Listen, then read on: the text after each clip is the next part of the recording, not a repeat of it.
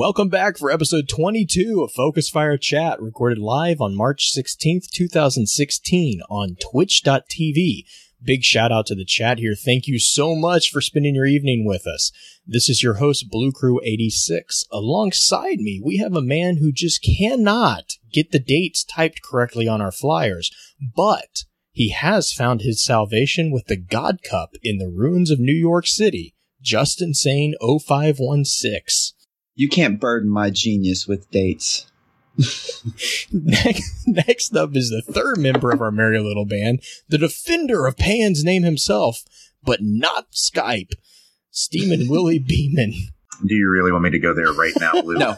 You don't want me to go there right now, Blue. The topic of today's chat is going to be a discussion over the lore behind the Cabal. Before we get into that, however, I want to run through some quick notes real fast. Our last chat covered the Vex. If you missed that and have any interest in hearing our thoughts, please be sure to check out our Podbean site at focusfirechat.podbean.com for archives of all our previous chats. You can also find us on iTunes by searching for Focus Fire Chat in the podcast section of the Apple Store. If you guys don't mind, go ahead and give us a review just to let us know how we're doing. As many of you already know, Focus Fire Chat is a cross-community gathering where the intent is to offer a week-long, in-depth view of a particular subject from within the lore of Destiny. This chat begins every Tuesday morning and runs until the following Tuesday, with topics decided by the group via a poll that begins every Friday and ends on the Tuesday morning of the new chat. Every Wednesday, at about 10 p.m. Central, we generally get together to stream a recap of the previous week's chat for those who were unable to participate in the previous week. Starting this weekend, we're actually going to be trying out a couple new things with the poll. First up, we're going to start trying to really give a little bit more love to the extra lore chats. We'll be beginning to try to do what we're dubbing as the extra lore at the end of each month, focusing on the topics other than Destiny. Secondly, we're actually going to be trying to putting the poll out to the public via a straw poll. A link of that will be distributed via our Twitter account as well as within the chat, so be sure to keep an eye out for that. The topic for next week's chat has already been decided, and it will be covering the weapons of sorrow. With that all said, I'm going to let Willie get us started with a look at the Cabal from within the Grimoire. We have the Cabal card right here. It has a quote on it that says, I think he could follow a trail of shattered worlds all the way to their home. Tactically efficient, disciplined, and unrelenting, the Cabal are the greatest known military force in the system. Their origins and ultimate objectives are a mystery, but it seems clear they have conquered more worlds than humanity has ever known. Cabal warriors wear pressurized armor that replicates the environment of their high-gravity homeworld. Their field tactics depend on the ranks of legionaries supported by air power, elite infantry, and ultra-heavy armor. So, do we want to keep going Grimoire? You want me to dig into that a little bit, Blue? We would have done that pre-show, but... Yeah, you know, the biggest thing, well, let's touch a little bit on it, because I know we're probably going to be spending a lot of time on the Grimoire. There is actually quite a bit of Grimoire on the Cabal. And I know that the Cabal have often been, you know, just to get the big quote unquote elephant or the Cabal in the middle of the room out of the way. They are very akin to the Roman Empire, and that is mostly because the presentation of them being just completely militant, and they, like right here, it says the greatest known military force in the system. So, I mean, what else did you... And according to Bo in chat, the potato head is like a Cabal's face, but with makeup, so there's a good description of it right there. And you know, that was another interesting thing that did come up when we were doing research for the Cabal, too, is the developers really, really made an effort to make sure that we saw Cabal's face. Like, they really went out of their way to make sure that we saw what a Cabal looked like without its helmet. From, you know, the Law of the Jungle trailer to, you know, there's a number of Easter egg corpses on PvP maps of dead Cabals without their helmets. You know, it's one of the easiest things to knock their helmet off in patrol. they've really done. I don't know. I think that's really. I don't know why that's significant, but it really is something that they want us to notice. And we know that they wear pressurized armor, and it's because, it says here it replicates the environment of their high gravity homeworld. We'll get into that a little bit later. I know that was a later topic that we touched in the chat too, was maybe that was part of the reason why we also know when we talk about the Scions, we'll touch on that as well. I know. So, I mean, what else did you want to, did I hit everything you were thinking, or what else you got? I don't know how much you really want me to get into on it, Blue, but I think you about covered most of the things, because, I mean, we'll get into the Scions later. Right. It was so hard, because, like, I will say that, like, when the Cabal was chosen for the chat topic, I was like, okay, so this is going to be a slow week. I couldn't keep up with the damn chat. Like, oh my god! I had to go off and do my own research because I was just missing everything. But I did catch some of the Scion debate, which I thought was pretty good. Yeah. To do with the morphing and all that. Mm-hmm. But we should probably get Justin onto the next card because we're already started off late. Yep. Yeah. No. No, I'm right here. Thanks, guy. Legionary. Their only tactic seems to be slow advance. The problem is they're really good at it. Propelled by jump packs and wielding powerful slug rifles, Legionaries are the Cabal's line infantry and the backbone of the military power on the ground. Common Legionary tactics center on the bounding advance. Some units attack the target, while others close the range or find new firing position. And it's almost, the way they attack is almost like a cavalry and infantry. You've got the Legionaries with the jump packs who kind of bound in and flank you and try to get in your rear, and then you've got phalanxes moving really slowly at you head on. I mean, the way they fight seems to be really grounded in actual military tactics. So, and I know you're going to follow this comment immediately, but Starship Troopers? Oh, yeah. Right? I mean, is that not what you thought? Whenever these things jump into battle, especially the Centurions, that's the immediate thing that I think is the grasshopper tactic from Heinlein Starship Troopers. For anyone who has not had the pleasure of reading this book, it is infinitely better than the movie. Completely ignore the movie. Yes. Read the book. There's a tactic that the military uses in the book that they actually do have jump packs, and the way that they militarize and move is they literally jump. They play leapfrog, or they kind of describe it as grasshopper, and they literally jump over ranks as they progress into the battlefield using these jump packs, and that's how they conquer territories in front of them. And that's exactly the way the Legionaries, to me, always seem to be. They seem to be, jumping in, doing that, almost like a pseudo ground pound when they land, and they shock troopers, which is definitely, we'll get into that when we start talking about the detachments, but that's definitely one of the things. Oh, thank you. Pins has the military term is called bounding overwatch. So thank you for that, Pins. And then I believe I am up. And actually what we're going to do is we're going to jump. So there is an interesting thing here for me too. So there is a taken form of every single Cabal except for Legionary and Colossus. Or at least, let me take that back. There is a Grimoire taken card for the Scions, the Phalanx, and the Centurions, but there are no Grimoire cards for Colossus or Legionaries that I could find. And I just found that interesting because I don't know. Legionaries were like one of the they're the backbone of the military. So if you're going to take something, I would imagine that you would take the multiple Legionnaires. But anyways, onto the, and the other fun thing here too, we had this shouted out on Twitter, and the flavor text on the Cabal cards is really fun. I really would recommend people going to Ishtar Collective or, going into your own grimoire on BNet and just reading the flavor text on the cards. It's some really good quotes, actually. So with that being said, Scion. It says, there is no higher warfare than deception. Scions are smaller than all other Cabal morphs and may be an unrelated species.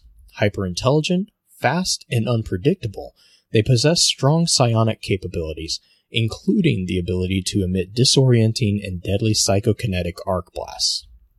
So, do we want to... we want to get into this one right now, or how do you guys want to go about this? Let's just kind of do our basic little overview of the Scions, because I think we're going to populate a good bit of the latter part of the podcast, the Scions. Yeah. But they seem to be the specialists. Yeah, they're annoying as hell. The spec ops, operator is the term I like. Mm-hmm. And there is actually... So I guess really to back up really fast and talk about the hierarchy really quickly, we talked about the legionaries. There are actually 5 different versions of legionaries. There's the Scout, the Imperial, the Hardened, the Fleet, and the Elite. And that's ascending. So the Elite is the most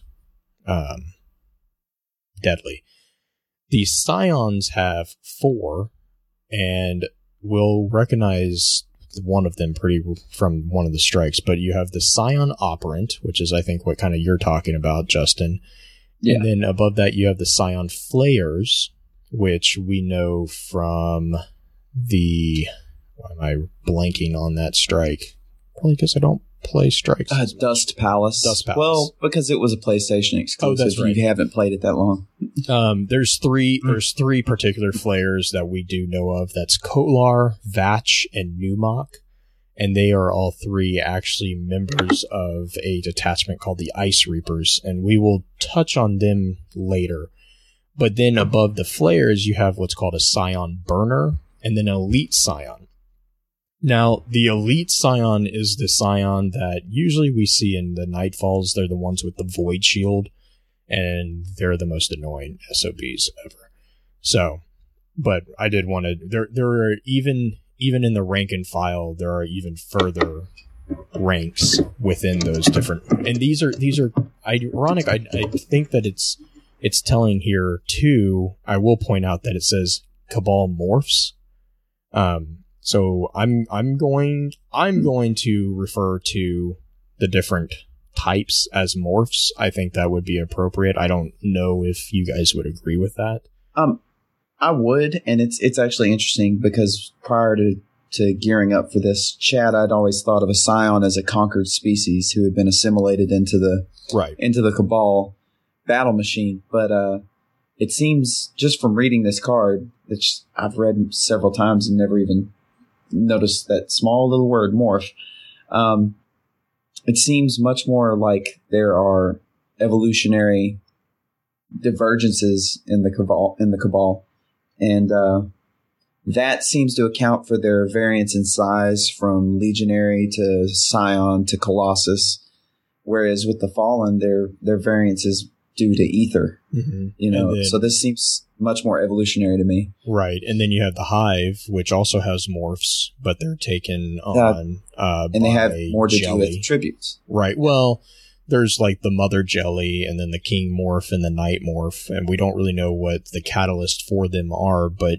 I mean, they took on the morphs prior to becoming the Hive. They were, so all 3 of the NPC, well, 3 of the current 4 NPC races now have the capability of evolving. It's like a forced evolution within their own lifespan, it seems, and which makes me curious. And we kind of talked about this in chat too. It makes me curious: is it something that they can choose, or is it something that's more like the Fallen, that it's forced onto them?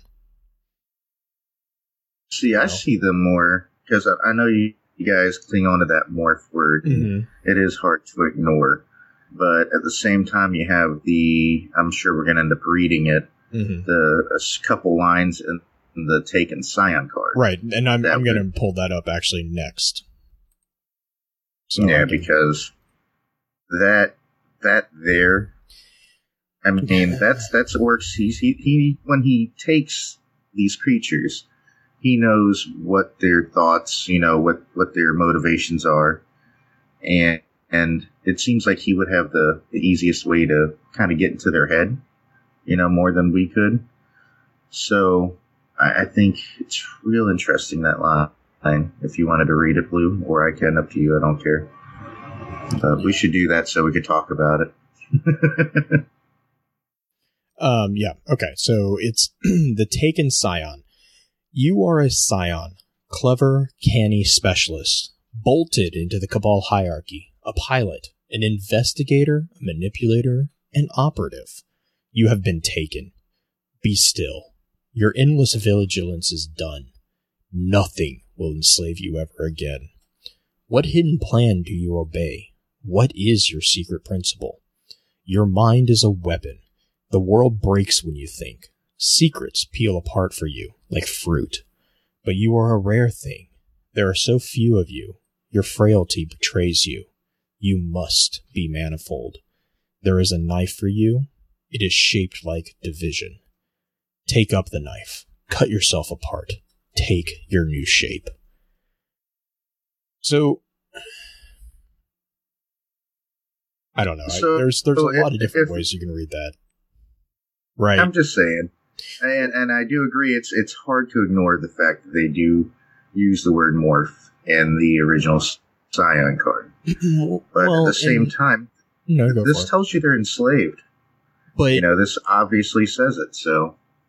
Right, but when you say, when you say enslaved, I know you're reading that as saying actually, they were enslaved and they were, physically enslaved.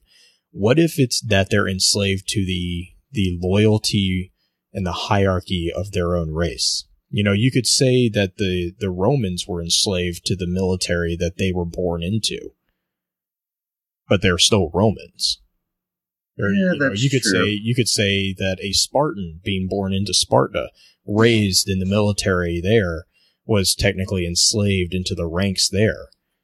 Yeah, I would think of a Scion more like a Helot, though, than a Spartan. No, and true, but who were also enslaved, by the way. I wasn't disagreeing with you. No, but what I'm saying is you can the way I read it, and this is just me reading this, is the way I was reading that is that you are enslaved to the prior life, and Josh is just tossing this into chat too. Oryx kind of sees most races as enslaved, as they are not aware of the final form, or they're he's freeing them with this knife. And so, when I totally see it. I see both ways. I can see it as, this is, we're talking about Romans, and if this is modeled off the Romans, it's completely acceptable that this would also be a separate species that they assimilated into their culture, because that's exactly what Rome did. So either way, I think is actually viable. You're and right. It's not like Bungie hasn't done that before either. And True. I think it could be both. It is possible that it's both. That it could be an evolution of Cabal that has been enslaved and kind of discriminated against because they're different. By the way, pre-warning, this episode's going to be a lot about the Romans because duh. But the Romans were notorious for doing that to their own citizens. If you got in trouble, that was one of the notorious punishments, was you were sold into slavery. So real quick before I don't know if y'all are ready to move on from Scion. No, not at all.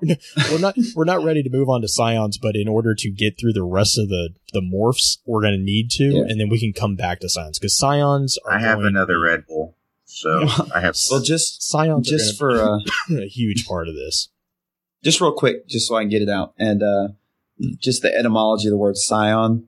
It's an alternate term for a subatomic particle, and I'm not even going to go into all that because it's really, really complicated. But psionics, as a study, is a broad category of alleged psychic abilities that includes telepathy, psychokinesis, pyrokinesis, and all this other stuff. And I think that's more like where they got the name from. Right. But it's all to do with psychic. That's where their psychic arc blast comes from that sucks so much. Well, and then also there's like role-playing games. Dungeons & Dragons has the Scion class. That is exactly what you just said. It's a psionic species, or, well, psionic capability. So, Scions are Penn's actually just posted a good argument for the slavery as well from the Ghost Fragment of Rasputin, where it says that all I can think of, if Rasputin had all those mighty tools and it lost, what did it learn? What's he going to try this time around? Would I hear about the Dust Palace, those Scion flares getting into Rasputin's mind? I wonder, what would they talk about? Rasputin and those creatures. I was a servant too. I was an instrument of war, bound to the will of a lesser master. But I learned to be something more. So, good call on that one, Pence, which, once again, that doesn't mean that they aren't just a morph of whatever the Cabal actually are, because, I mean, like you said, we always see their faces, and when you do see their faces, they do have very similar faces, the Scions and the standard Cabal and whatnot, so it could go either way, and you know, obviously you just read the card that they do have a hidden plan to obey. They have a secret principle. Right. And that doesn't necessarily mean that they might be looking to overthrow the Cabal Empire by any means. But well, and it's a possibility. Well, and we touched a little bit on that with, when we were trying to figure out, is there was some indication of the society behind Cabal in a couple of the attachment cards. Sorry. The Ghost Fragment, Cabal 3. There's a few hints about the society that kind of raised the Cabal into being what they are. And there is an indication, I kind of still hold to this idea, that there's a lot of political maneuvering going on within the Cabal hierarchy, but there is and we'll get to this when we talk about detachments, because there is a detachment that just straight up was like, you know what, F you, we're going to do this. And they flat out committed mutiny. And it's called out in every single reference on that detachment and every single reference of those figures within that detachment that the Empire does not recognize them anymore. Cade goes on to say that a Cabal army, when they go into the field to do battle, they are cut off from the Empire. It's a very Spartan-esque mental state of you return victorious or you return on your shield. And that is a very, very, very Roman, very Spartan, very ancient Hellenic thought process. Because what that's doing is it's cutting them off. It's saying you have nothing here to come back to unless you earn it. And it also gives them the ability to be like, hey, if you commit mutiny, we've already taken away your family, your land, everything that belongs to you. We'll just kill you. Actually, we'll do worse than that. We'll probably enslave you and demote you. But that's not to say that, anybody who's aware of Roman history also understands that that does not negate political maneuvering, especially in the higher echelons of the society. It's just a lot more subtle. And I can see a Scion, they're the hyper intelligent, they're unpredictable, they're fast, these are morphs that literally can think their way around everything that you throw at them. These guys would be the excellent politicians. And I don't mean that. Really? Right. But I mean, think about it. What would be a better, and I'm not talking about modern politicians. I'm talking about a Roman politician. A Roman politician was expected to go out and do military service. And when they came home, then they would be greeted with a triumph or something of equal value if they were successful in the field. And that was the introduction of them into the political life. So a Scion would be, I totally see why they have an entire detachment that's basically filled, as far as we know, is filled with elite scions.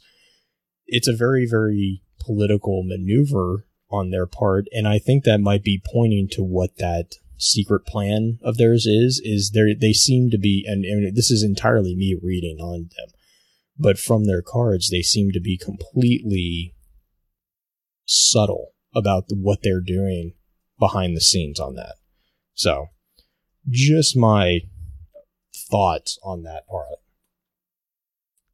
Yes, this chat got so busy once again. Like I said, I did not expect it to get so crazy. And then when you really dig into it, it's like, oh man, like, let's see, it was Josh said, so ready for Cabal DLC to hopefully get some more Grimoire on them and, find out what's really going on in there. Mm-hmm. I want to see if a lot of the predictions that, are both in our chat, that I've heard in the internet, that I've heard on Reddit and Ghost Stories and all these other lore-centric areas, we all have these theories about what this empire is comprised of. Who's the lead? Who's the emperor? How does this all work? And I think that if we do, we already have a ton of Grimoire on the Cabal. We really do. And, but in true fashion, we have a ton of information and we are only scraping the tip top of the iceberg. I mean, I'm personally curious about their society, but that's just my curiosity. So I know, there's so much more. I see it being like Sparta, Yeah, I think it's a very big combination of a Spartan / Roman. Well, and Rome kind of took on the Spartan concept as far as militaries, but I definitely can see the influence of the Roman era in the same way that you can kind of see, the Greek Hellenic influence on the Vex a little bit, and then there's the Sea People pirates version kind of on the Fallen. And that's not to say that they're siloed in those, because there's definitely carryover on all fronts, but they definitely kind of gravitate towards those stereotypical cultures. So you forgot the Borg-like mentality of the Taken there, Blue. I don't. You will be assimilated. Well, actually, I'd almost argue that that's akin to the Cabal too. They kind of have that mentality of you get in line or you get walked over. They never offered me a job. Well, we kind of, the Guardians, and that was another part of the chat was, why are they not really caring about the Guardians? And, the thing was, until we kind of punched into the exclusion zone, we weren't really on their radar, to be honest. They were really kind of focused on the Vex on Mars, and then we kind of punched a hole in their exclusion zone. And at that point, you don't negotiate with people who are taking out your army. You kill them. And then we just kept going back to their exclusion zone, killing them, letting them kill us, so we could go back and kill all of them again. Person. Just farming Glimmer. But let's go. For me, all of the go. Oh no, I was gonna say, for me, all of the there's a ton of Grimoire on the Cabal, but most of it reads like military intel. Right. Oh yeah. There's not as much like insight as into the state of mind of a Cabal, of like what Valis Tra'arg was thinking when he was shooting rockets at me. Well, but and Josh just threw something similar up in chat about the sociocultural background gives a better understanding, because the Taken King helped give a background on all of that. Considering that the vanilla or year one content just kind of did make them seem like aggressive planet destroying things. Yeah, that's what you originally thought, was these guys are conquerors. The whole reason they're here is just to conquer everybody. And then you dig into it, and we'll get into that later, because I see you have the cards way down there. I've actually got Phalanx up. Let's pull up Phalanx, yeah. Remember, they have to take a shot sometime. Phalanx soldiers carry massive shields used for both attack and defense. While this protection is nearly impenetrable, clever opponents can bait the Phalanx to sneak shots around the shield, or you just shoot them in the ankle. One or the other. I wait till they try to take a shot, and then I shoot their gun arm. Yeah, their gun arm usually sticks out the whole time. Yeah, and then when you do that, they'll end up flinching, and then you have clear headshot. And then, am I the only one here? I just sorry, Willie, but no, you go for it, Justin. Just once in my life, I want to at a bar laugh at a really funny joke, and instead of spitting out my drink, I want to do what the Cabal do when you shoot them in the head. Just that's what I was going to talk about. Is all this oil, or do we have a confirmation of what that fluid is exactly that is flying out when you get that headshot? Let me see. I think. Let me look for it. I think I did. Their suit is highly pressurized. Yeah. To mimic the effects of, and I actually have a point about this that might just wait for Spinfall time, but I don't know about the whole hypergravity thing.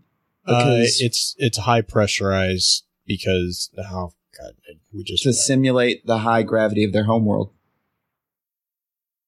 I don't know if we do know that it's toxic, Josh. Josh asked about the fluid.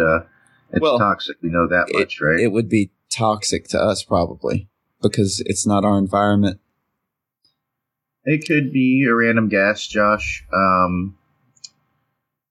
don't remember. Honestly, I would disagree with it being a gas.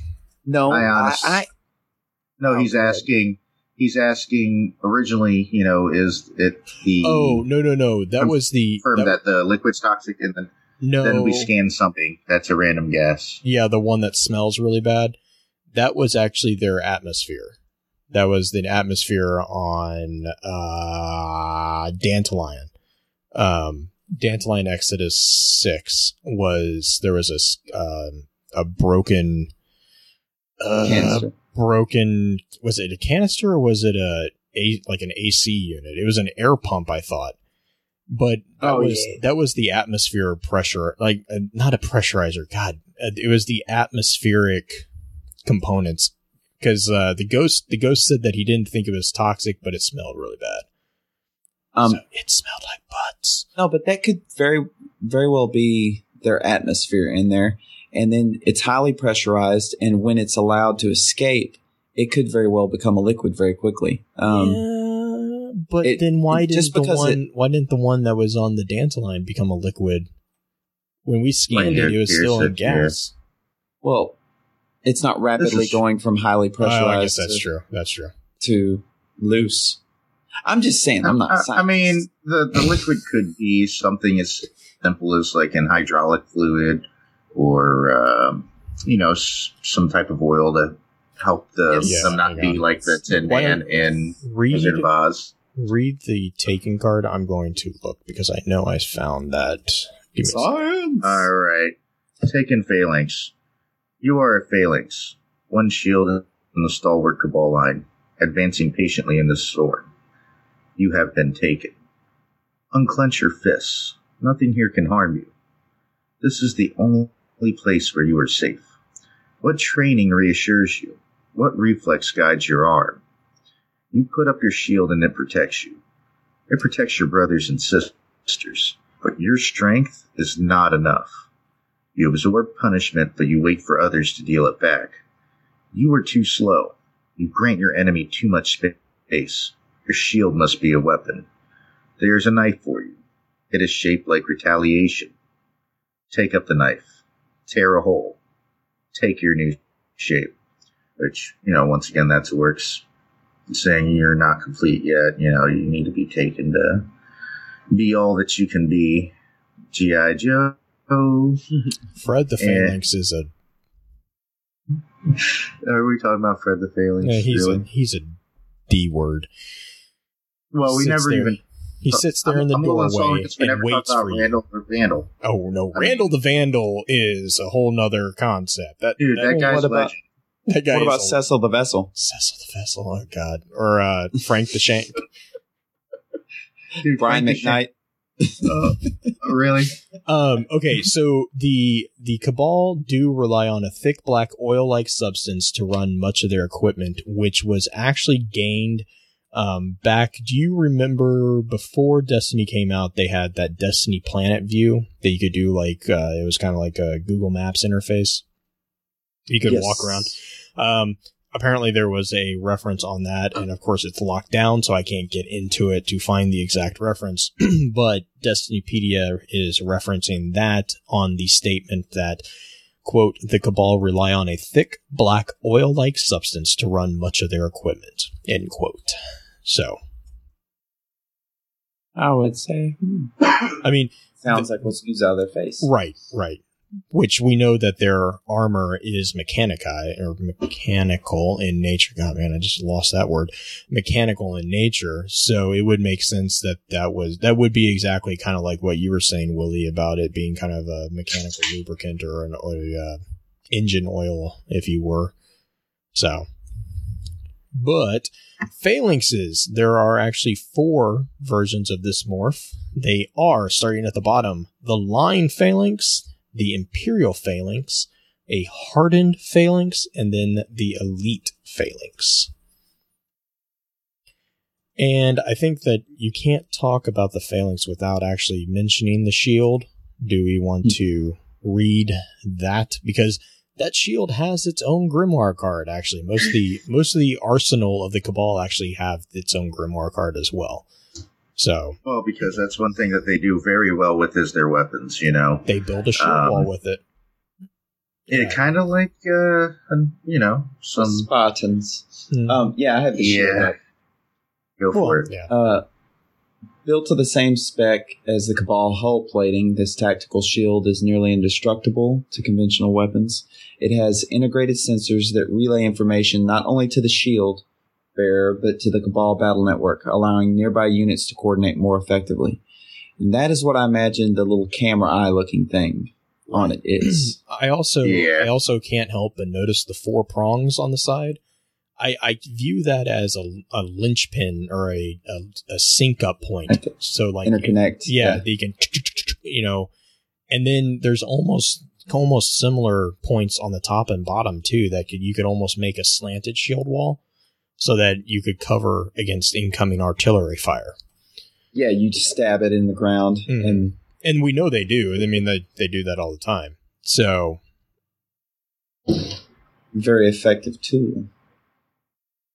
Again, yeah, and I do like that Spartan theory. and the Roman military strategy. Exactly, there. Because I mean, and I think I go to Spartans just because I was big into American history. I didn't get to really get into the world history because there's just so much of it. Back when I was in school, and I was a very irresponsible teenager, but that's a story for another time. but everybody's seen 300, and you know you have that iconic scene where the I don't know, his name was Xerxes. Xerxes. Yeah, but what empire was that was trying to take them over? Persian. The Persians. Yeah, the Persian Empire.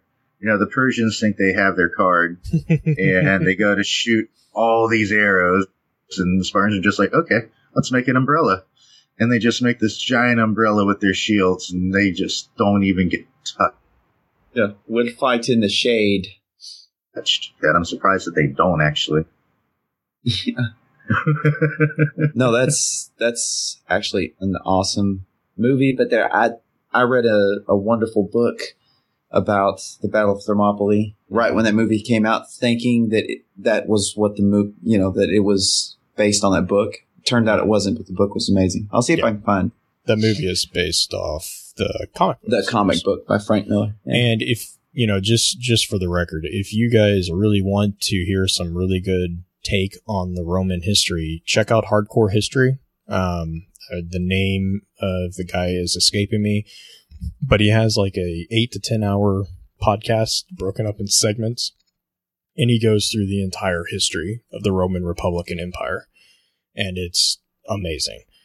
So, but back to... Do we want to go to Centurion? Yes, let's take on the Centurions. Do you have that? I'll take the taken if you take the base. Yes. Cool. Centurion. They're not breaking. Why aren't they breaking? Centurions are tactically intelligent, highly skilled field commanders. Their armor boasts a formidable array of combat electronics and deployable munitions. Now we're entering the point to where they're more like battle frames, almost. Right. And so before we go to the Taken, there are 4 variations of this particular morph as well. There is a Scout Centurion, a Line Centurion, then you have an Imperial Centurion, and then a Gunnery Centurion. So there are actually, again, there are ranks within the morphs as well. And then the Taken Centurion says, you are a Centurion, commander of the battlefield, the eye and the fist of the Cabal, the tough leather that binds the unit together. You have been taken. Be quiet now. Nothing here he needs your orders. Everything knows what it has to do. What discipline binds you? What protocols guide your command? The unit depends on you. You'd guide them with your sensors. With your weapons, you crack the enemy's strength and leave them in disarray. But you cannot control everything. The enemy can see your command. The enemy can claim the strong ground, move forward from cover, and kill you first. You must be sure that there is always another threat. There is a knife for you. It is shaped like it will find you. Take up the knife. Push yourself upon it. Take your new shape. So the first thing that really strikes me here is the last line. The reason why is if you read this again, thinking Romans, there was a pretty famous way that a dishonored Roman would be given a choice to either fall on his sword or face, dishonor. And that push yourself upon it is almost, that screams to me of here's your sword, fall on it. And I don't know, I'm not sure of the connection there, but that's what that's what I keep seeing is take up the knife and push yourself on it. It's almost like, again, we should probably have an episode on the Taken because there's a lot of connections here. And then there's also a connection between a few races that we found yesterday, with the Dune, Frank Herbert's Dune series. There's a really cool connection that we found with the Taken within them and the Zixians. But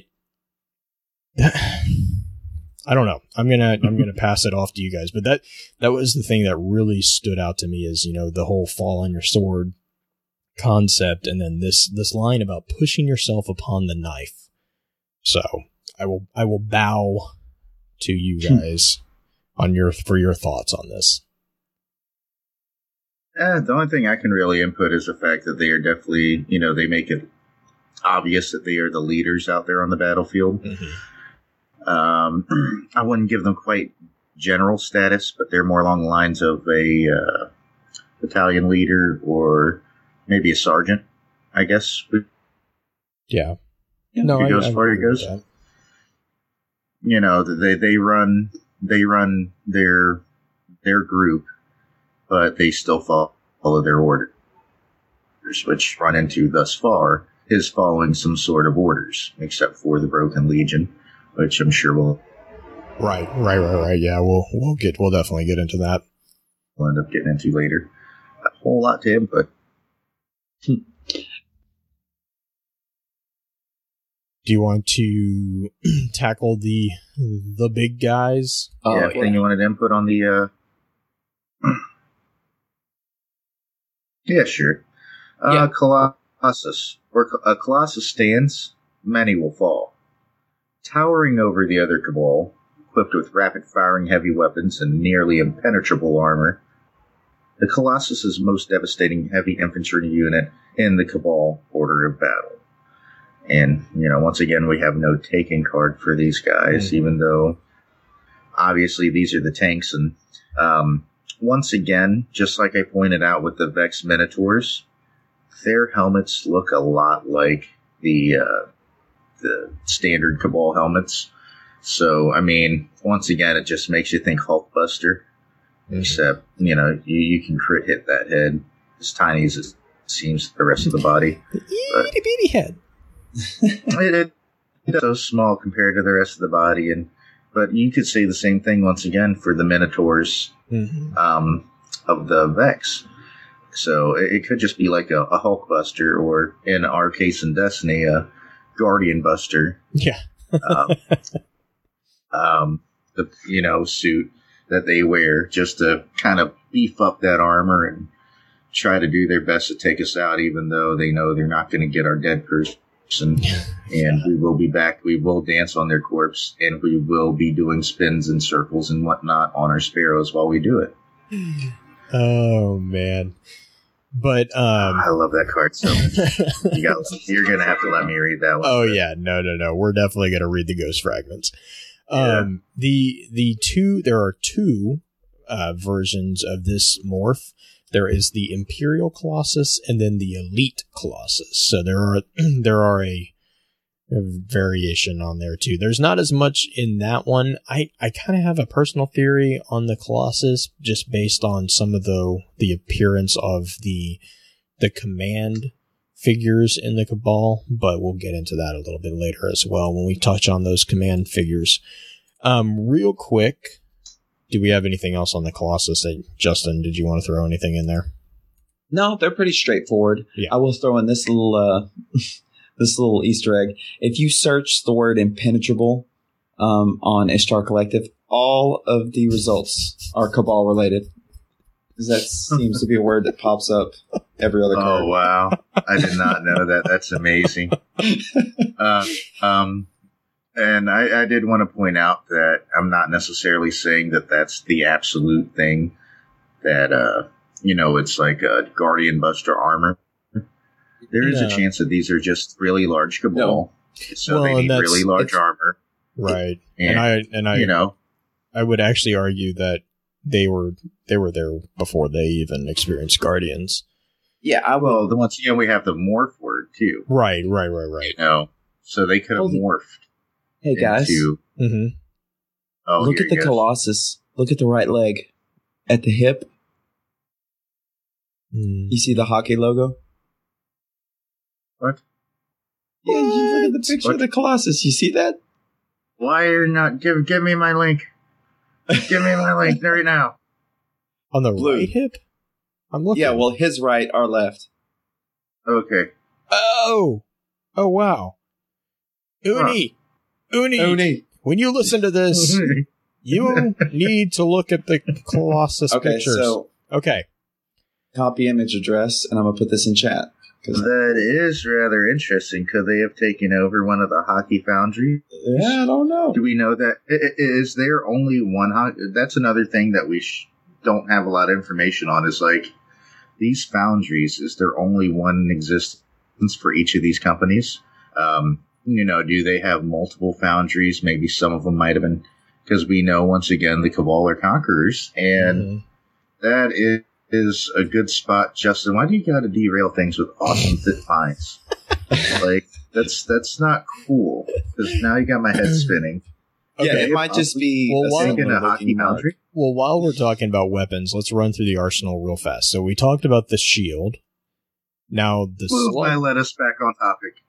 The slug rifle is the Grimoire card for the slug rifle says, "This is the workhorse of the Cabal field arsenal. This weapon's apparent simplicity belies the technology behind it. Each round is a micro rocket capable of efficient operation in varying environmental and gravitational conditions. Standard issue warheads mount a duplex explosive that combines an armor-piercing penetrator with a flesh-shredding shrapnel bus. Cabal forces on Mars favor rockets with low velocity but high impact, perhaps due to their effectiveness against the Vex. In Guardian parlance, these weapons deal solar damage." So, and that, this is really, like it said, this is the workhorse. This is the common weapon that you will see. And then the next weapon that comes up is the projection rifle. And this says, "This weapon fires salvos of explosive rounds designed to incapacitate, disorient, and destroy. The weapon feeds ballistic data to each projectile at the moment of launch, coordinating the salvo for maximum effect. These weapons deal solar damage." So, we find a little bit of a pattern. Kind of like a Cabal fusion rifle. Yeah, Yeah, this is more of like a grenade launcher, really. Yeah, but it shoots multiples out, you know. And, yeah. I mean, that's one thing that we catch about the Cabal weapon ammo. Mm-hmm. They like to explodey things a lot. Well, they have an entire detachment that's dedicated to celestial demolitions. I'm just saying, I think they took a look at like the way that other races are making weapons, and then they're like, how can we put a rocket on this? Like, we need to make this explode, and then we're going to use it once we figure out how to make things go explodey. Because it seems like that's all a nice of them do gun. the same. How do you make it go boom? Exactly. It's almost perfect. Just got to figure out how to get a mini nuke on it. And then we have finally the heavy slug thrower. I'm sorry. The devastating squad support weapon is capable of completely halting enemy advances with a hail of micro rockets. Again, the booms. It performs so well that it has undergone very little enhancement or modification since its introduction. The Cabal's Colossus heavy infantry units wield heavy slug throwers to devastating effect. In Guardian parlance, these weapons deal solar damage. So, the predominant theme of Cabal weapons is solar damage. And that's really the equipment. Now, I really, really fast do want to talk about there are a couple of vehicles. We know two named vehicles, and then we actually have 3 Grimoire cards for 3 of the lesser forms. And I'm going to run through these really fast. The first is the Harvester, and then we have the Interceptor, and then we have the Goliath tank. Now, these are all the Grimoire cards for them. And the Harvester says, the blocky, dull exterior of the Cabal Harvester belies the grace and power with which they maneuver. Guardians have described them dropping in aggressively from low orbit with a deafening boom, kicking up dust storms and swooping through the silent skyscrapers of Mars' dead city. Harvesters often remain on station after deploying Cabal troops, providing support fire with their turrets. These weapons, guess what, deal solar damage. These are explodey. They do like their explosions. I'm saying, dude. And those are the big, like the drop ships, basically. Interceptors. Do you want me to just read these real fast? Yeah. I can grab the Interceptor real quick. Okay, yeah. Pull up the Interceptor. I've got it already. Sweet. Though they lack the speed of a fallen pike, and their unwieldy shape cannot match the maneuverability of a Guardian Sparrow, the Cabal Interceptor more than makes up for both shortcomings with firepower. A pair of low-velocity, high-yield anti-personnel / anti-armor cannons on articulated mounts. Spoiler alert, these weapons deal solar damage. Powered by a variant of the same boosters used in the infantry jump jets and the massive Goliath tanks, Interceptors skate over the dunes of Mars, keeping close watch on the Cabal exclusion zone. Haven't said that enough in my life, apparently. Jeez. And this is actually one that we can pilot. So this is on Mars Patrol. And they're actually pretty fun. They are pretty fun. That public event, these things make that public event, kill the VIP public event, so much easier. You can knock through that thing so fast with these things. Then we come to the last Grimoire for Cabal vehicles, which is the Goliath tank. And this one says, with a few blood-curdling exceptions, the Goliath is the single largest piece of ground-based ordnance that the Cabal has deployed in our system. These huge armored vehicles sport an incredible arsenal of weapons, tailor-made for massive area denial. The Goliath's main gun is almost certainly capable of engaging spacecraft. 4 massive boosters keep the Goliath mobile. This locomotion system makes the Goliath surprisingly agile, but it is also a weakness. Targeting the boosters should allow a quick mobility kill, rendering the Goliath vulnerable to follow-up attack. most Goliath weapons deal solar damage. So this is the big tank that most of us will, most anyone who has played any Destiny that has any Cabal in it that, will have a mini boss fight, you will have a Goliath tank there. And this is the one that is super annoying because that it's also the one that makes you miss the Black Hammer the most. Oh, yeah, that's very true. The original Black Hammer, anyway, the original Black Nail perk, like, that thing would shred those tanks so quickly. Yeah. Well, and so would Icebreaker, too, but not as efficiently. Yeah, not after that nerf. Oh, God. Now it's like, hold on, wait 5 minutes, and now I'll shoot you again. Only had 2 bullets. Gotta wait another 10 minutes. So, and then there's actually... Yeah, Josh, there you go. That was a great quote. They brought a tank to a gunfight. That sums up the Cabal. That was so awesome. Sums up the Cabal. I am not a big fan of Nolanbot. I mean, he's grown on me over the course of the time he took over for Dinklebot. But that's probably one of my favorite lines from him, was they brought a tank. His patrol quotes are freaking hilarious. But I don't patrol enough anymore. Oh, yeah. No, he's got some great quips on patrol. But so there's actually 2 other vehicles that we see, but we don't really, they don't call it out to us as much. And that is the Imperial land tanks and the Cabal carrier. Or actually, there's 3. Sorry.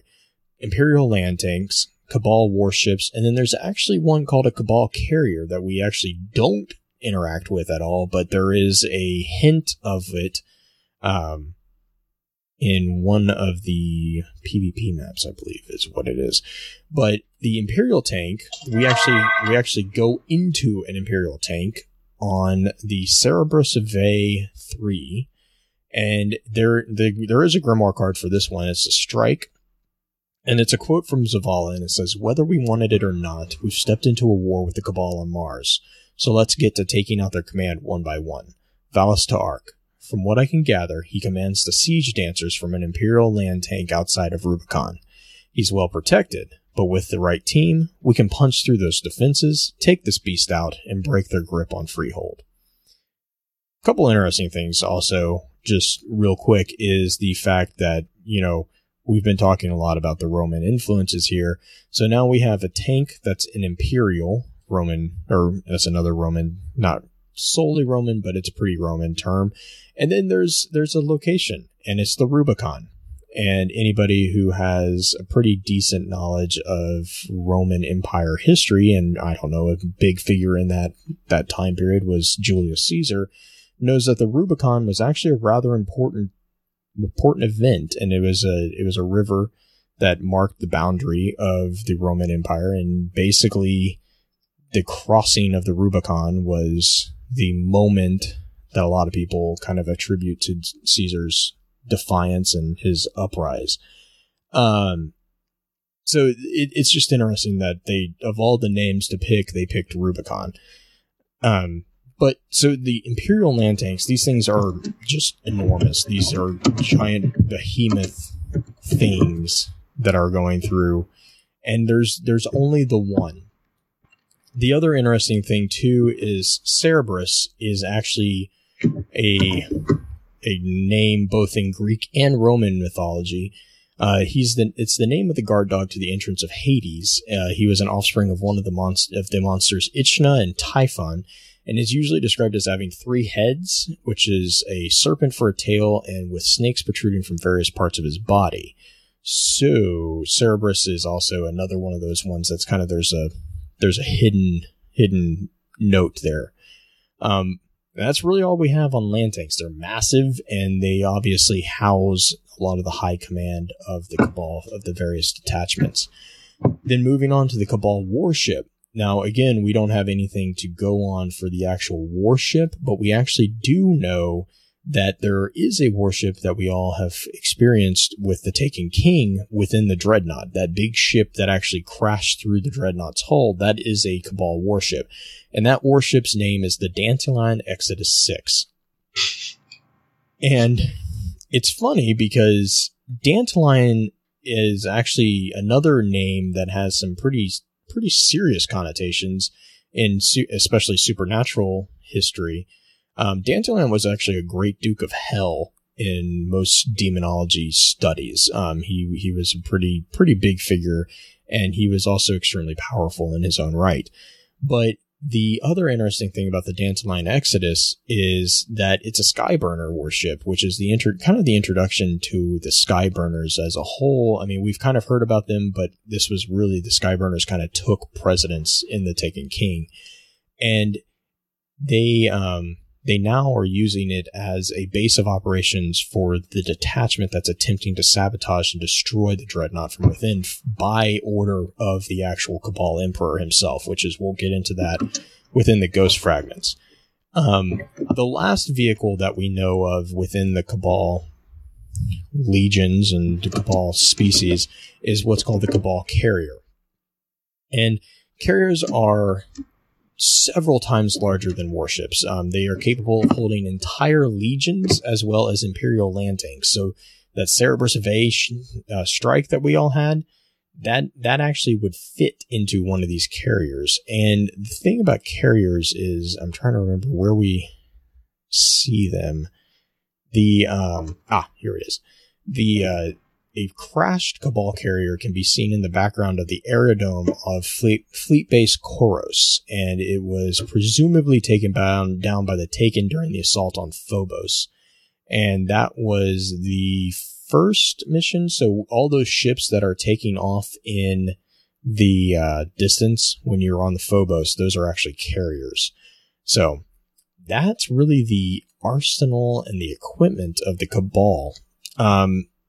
I want to say, you want to tackle the Ghost Fragments real fast? Yes, let's do it. All right. All right. Ghost Fragment Cabal. I have stayed with the Cabal, even as the light in me dims.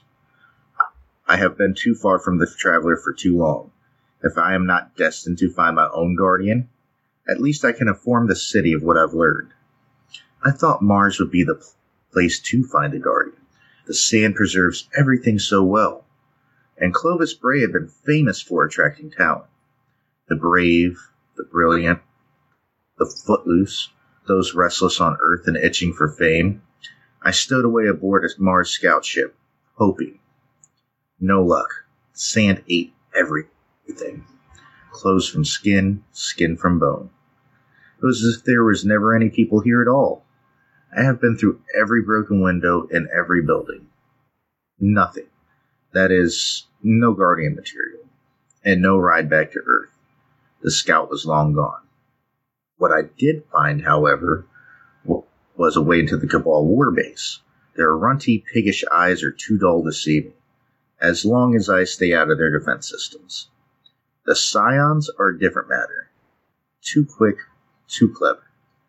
Throwing their minds around like hammers. I creep around walls, or dig into a heap of canisters and watch from there. There is a vast empire behind these creatures, many star systems away. Some pledge allegiance to that far empire, obeying their ancient marching orders. Some do not. They disagree amongst themselves with the answers. I wish arguing Cabal on no one. They slam their plated bodies into each other with horrendous wars. Intelligence gathering has never been so painful. That poor little Nolan bot. I feel so bad for him. And he has no Advil probably on Mars either, so I mean, could you just imagine a couple of Kabar just slamming chest plates and roaring at each other constantly? That would suck. But you get the mental image in that card, and I love these cards just because, this is the only account that I can think of that we actually have confirmed the fact that a ghost went seeking a guardian and he never found it.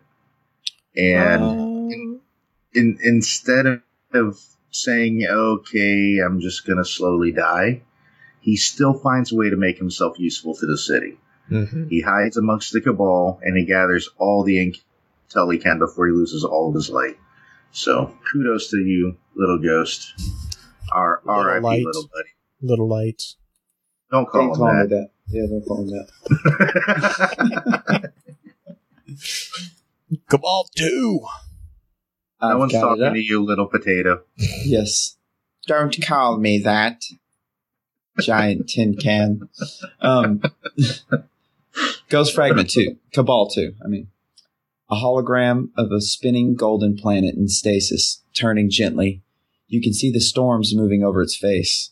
But when the commanders congregate below it, when they activate whatever controls are below, it changes. Fissures appear on its face. Is that their home? When the room empties, I play with the controls, but it's older. Native technology that I don't recognize at all. I don't know what it means. It's not difficult to hide in these caverns when you're as small as I am. Although the scions tend to look around them when they pass me, there are infinitely many cracks and crannies. They are not a race that fears infiltration or espionage. There is meaning to the structure and layout of their buildings. This is a warrior people, and they lay out their fortifications along ancient principles and time-tested strategies. I can't figure out the sense that lies behind it. I would need 10 times the computing power for inference calculations. But I know it's there. I can intuit it. It's like an open hand ready to squeeze into a fist. A threat. A gesture of power. For all their might and strength. For all that they have dug into Mars and flung upon battle walls. With the bureaucratic grimness of conquerors, I suspect that they are fleeing from something. That within their hard shells and 1,000-folded shields and a sharp seed of terror. But of what? Does something follow them? Should we fear it too? Wow. Yeah, that's a great card. So, it's one of my favorites. Is this a ghost? Yes. Yeah, this is still that same ghost. I think that this is I want to say this is the same ghost. I want to say it's the same ghost. He hasn't lost all his light yet, so he's still reporting what he's seeing. And he's trying to get into stuff. He wants to get us as much intel as he can before he does go. Which, once again, R.I.P. little ghost. I wish you were my ghost, especially if you sound like Dinklebot. So, on this one, too, there was an interesting conversation about what that planet is. Is that their home planet? Or is that Mars? Is that, Or is it Phobos? Well, Phobos is a moon, though. Phobos would be a moon, though. And it's not really golden. Do we not consider our moon a planet? No. I'm just asking. It's a lunar body. It's a moon. All right, well, you know what, you little space wizard. Listen, Pluto had many problems, okay? If Pluto's not a planet, the moon's not a planet, Willie. Confirmed. Yeah, I don't like actual confirms on the show. Pain as a person confirmed, shut your mouth. No, Willie, I think this is one time we can actually do it. The moon is not a planet confirmed. I don't like it. It's rare. It's I don't rare, like but it at all. We can actually confirm this. Stop it.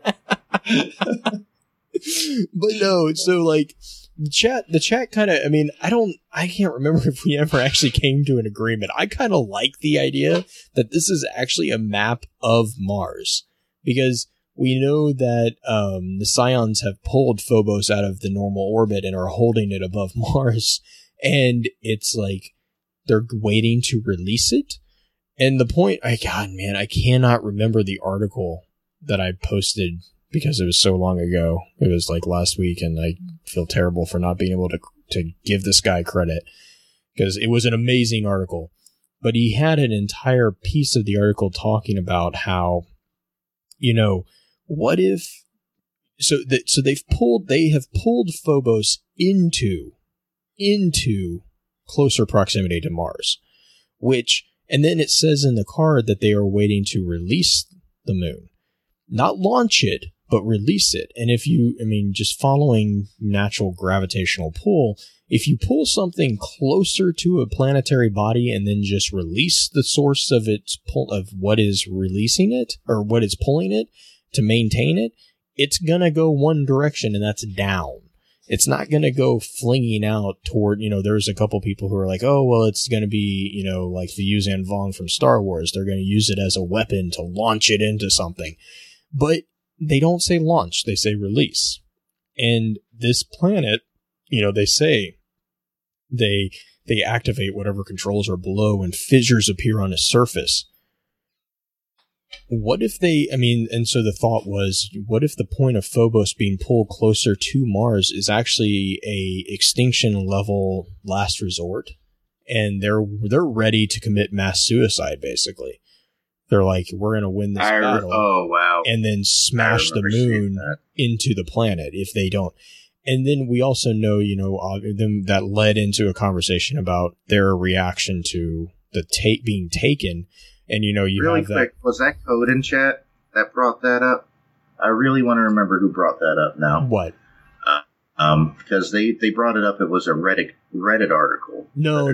This was an article that I had found a long time ago that wasn't on Reddit, but the guy had written, and this guy had done an amazing job. And I'm gonna have to post it in show notes because I really want to give this guy credit, and I cannot find it. You should. We need to give credit. He had written like pages of his own personal analysis of the cards, and this was in vanilla, so we didn't have any of the Taken King, the Taken or anything like that. I'd be interested to see his analysis, evolve. But he had been talking about, the Cabal as a society, and one of the things, and he was also the one that brought up the point of the connection between the symbiotes and the scalpel worms on the Hive and of the Cabal. And he was like, I don't really know what this is, but it's the patrols are saying verbatim kind of the same thing. But anyways, back to the Phobos thing. The concept was that maybe they were using it as a a weapon of mass destruction in a last resort in case something went south with the Vex. And I'm actually kind of curious how that would be played into with the Taken, because again, if you remember on that first mission of the Taken King, you have that Cabal that's stuck in the elevator. And he's like trying to get out, and he's, it's almost like I kind of want to shoot him just to pity kill him, because he's just like screaming as he gets dropped down the elevator shaft. For a military race, I would be imagining that being taken is like the biggest dishonor that you could give them, because they're being forced to fight against their own brethren. And so I'm curious if they're pulling Phobos into a low geostationary orbit to be used as a weapon of mass destruction against the Vex, would they have tried to launch Phobos into themselves to prevent themselves from being taken? And I think that was where the chat kind of was headed. I don't see them like mass suiciding. That just doesn't seems out of character for me. It doesn't, though. I completely disagree, because if they're Imperial loyalists, yeah, exactly, they're going to do whatever the Empire wants them to do. They are willing to go. I mean, they are willing to die on an order, even if they disagree with that order, which we'll get to in the next Ghost Fragment card. They will walk into a hail of fire if they are told to. And so I think, to me, it doesn't surprise me at all that they would ensure that, it's the same thing as the Cole Protocol from Halo. If they get taken out, they want to make sure that there's no way for the enemy that actually manages to take them out to backtrack back to their planet. They destroy all evidence. That's kind of how I see that. So it's not necessarily that they're going to quote unquote commit suicide with the moon. It's that this is an insurance policy that if they get taken out, if you take out enough scions that are holding this moon up, self-destruct. That's a bad thing, because now all of a sudden you don't just have to worry about a Cabal army. Now you have to worry about the natural effect of knocking that thing, off center. And I mean, that's to me how I read that situation. So I kind of see this as a hologram of Mars, personally. Yeah, but is Mars gold from orbit? No, it's red, but this is a hologram. Oh, kind of like the one, get your rock off my map hologram with the Dreadnought. Yeah, okay. I'm with you. Yeah. Holograms, I attribute the color of the hologram to more of the projection crystal or the projection lens than the actual. I'm sure you could have. No, I'm with you. So, and he does say it's native technology, right. So And I don't know if that's native to Mars. Or native. That stood out to me too. I don't know but it says it's older native technology. I mean, would it be almost like Golden Age? Yeah, I would think so. Like Clovis Bray. Yeah. I mean, going off your earlier discovery of the Hake icon. I mean, they might be scavenging as much as they're again, they're resourceful. So use the technology, use the equipment that they find. It does make sense that they would requisition, weapons and gear and assets as they went along. Right. Oh, like any marching army would. Exactly. And I was going to say also, this is also kind of another nod to the Roman military tactics, because Roman armies every night would build a fortification. That was like part of their marching orders. They would march all day, and then at night they would actually build a fort. Like a fort, not a camp, not here's a stick wall. No, they built actual forts every night, and then they would burn them to the ground when they were done, because they didn't want their enemies taking it. But yeah, so that was another nod in that third paragraph to me at least, of Roman tactics. Yeah. Real quick before we hit the next card, I wanted to talk about the ranks real quick. Just a quick little overview, because we're gonna talk about a high ranking cabal. Is that all right with you, Blue? Yep. So basically, there are 4 known ranks in the cabal hierarchy that we see. Among them is Brachus, Val, Valus, and Primus. Yes. Brachus is a lower rank. You'll see, lower. Brachus is, or it might be a yellow bar major we see named Brachus. Among the Sand Eaters, Val is seen among phalanx and centurion bodyguards. It's a subordinate position to Valus. And Valus is reserved for elite centurions and colossi, and it's subordinate to Primus. Primus is, as far as we know, the supreme military. It's the apex military rank.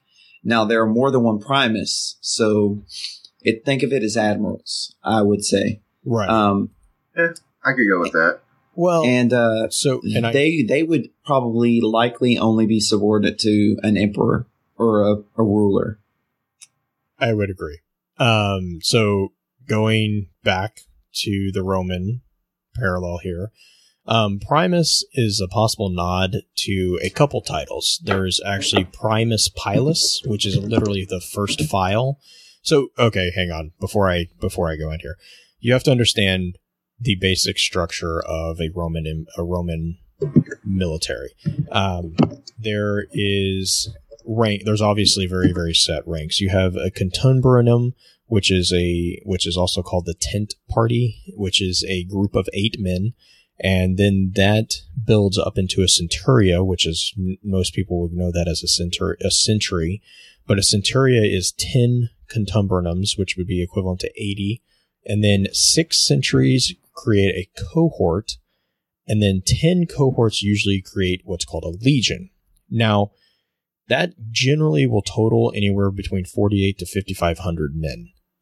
So it's a pretty large number. A legion is not a small military thing, especially in the time of the Roman Empire. There are also a number of auxiliary units. You have the equites, the auxilia, the venilites, and then other non-combatant supports, which are basically slaves or servants. But that all comprises into what's called the field army. Now, the field army is usually just all present legions of a particular area. So in this regard, this solar system, this would be the field army of Sol. I would just call it that. I kind of call it that already. And so what that is that's literally every detachment of the Cabal army would be considered underneath this field army of Cabal, if we're going to go with the parallel of the Roman Empire, or the Roman military, sorry. Now, the question here is that usually there is a Primus Pilus.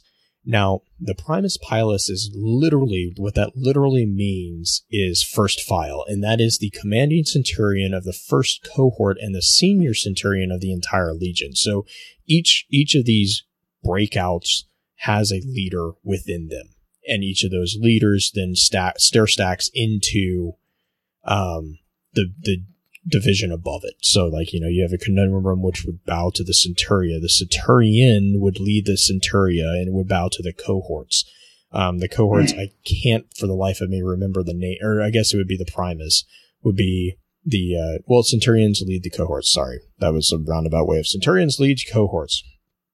And then each cohort would bow to a legion. Now, the legion is literally also led by a group of centurions, and that's where this Primus Pilus was.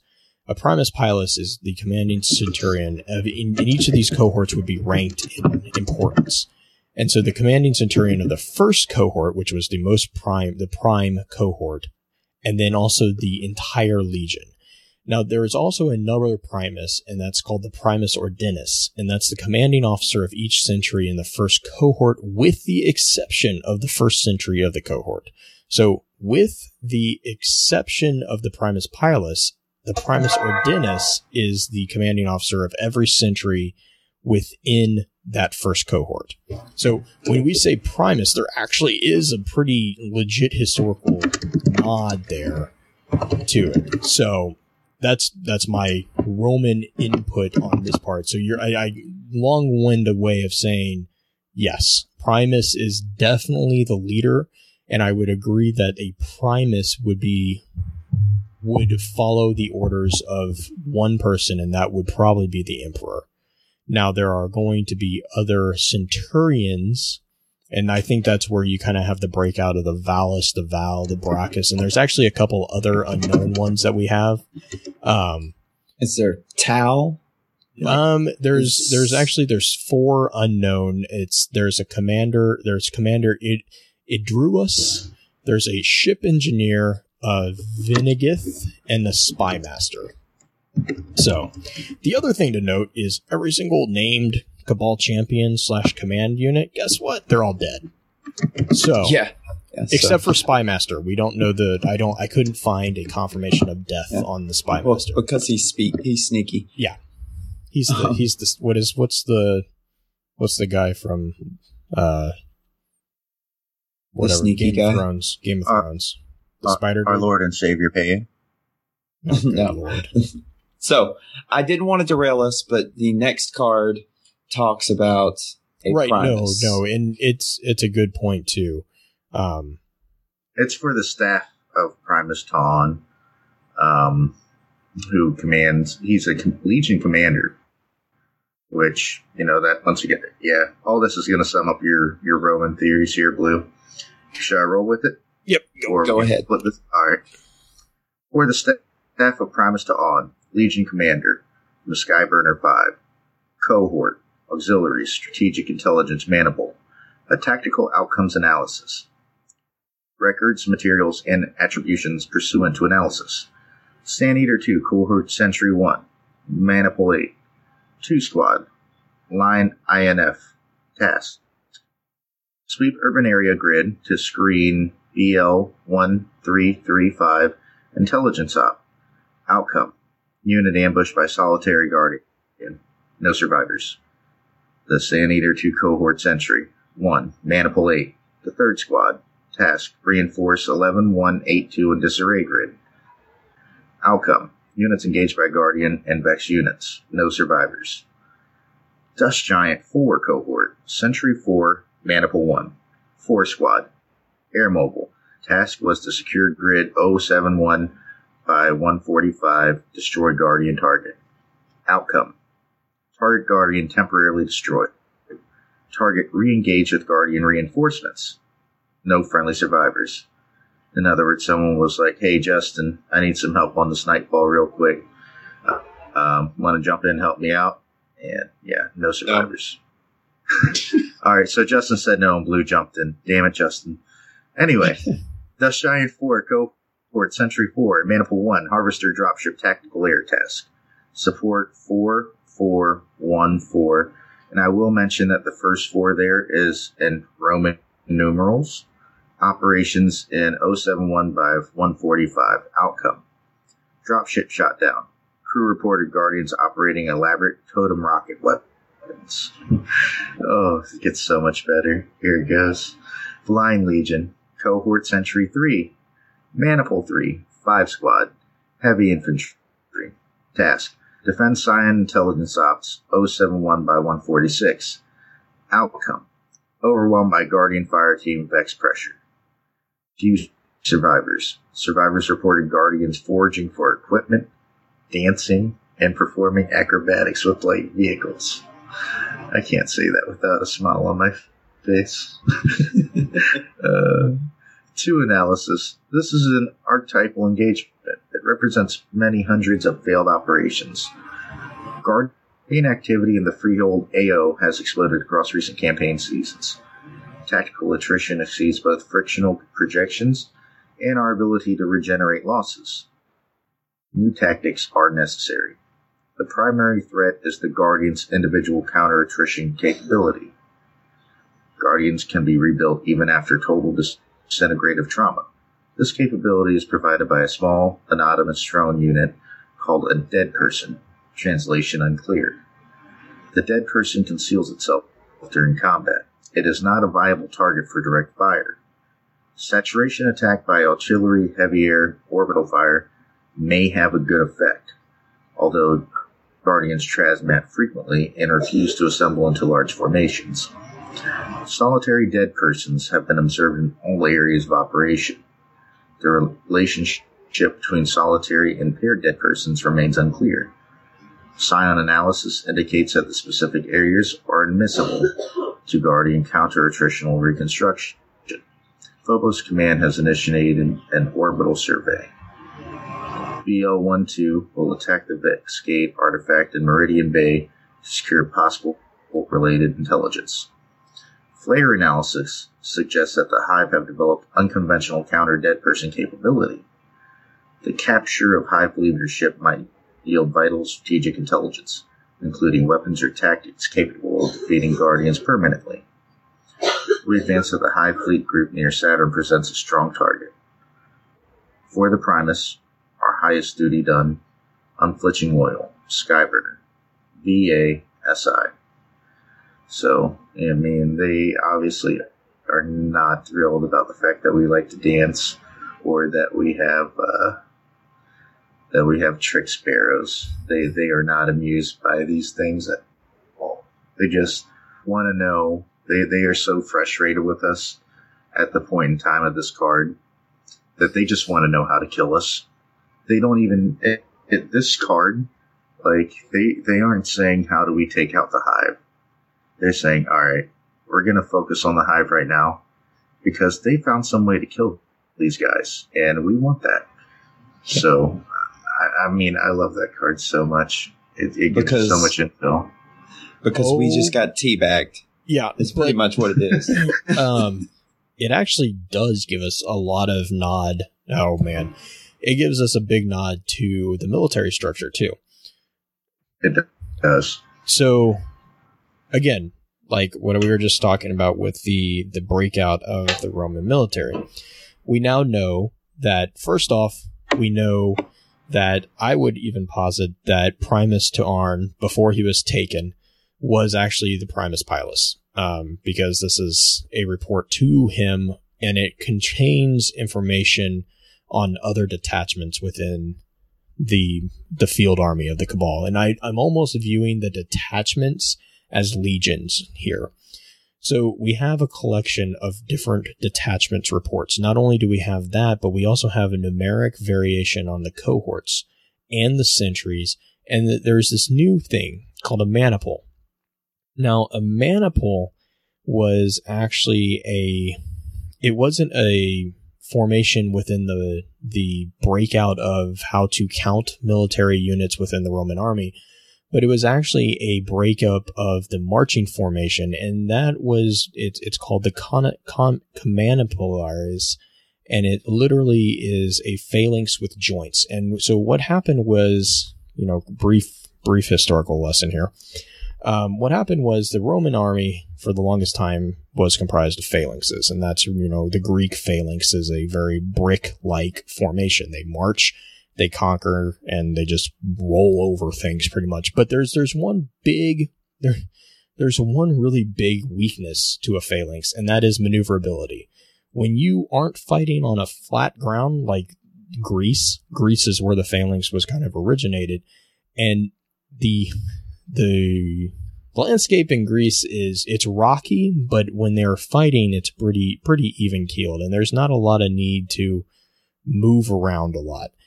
But what happened was the Roman army took on this military tactic, and they actually came up against these tribes of more guerrilla warfare oriented peoples, not just in the northwestern European areas, but also in, I think it was not Samaria. I'm completely wrong on that one.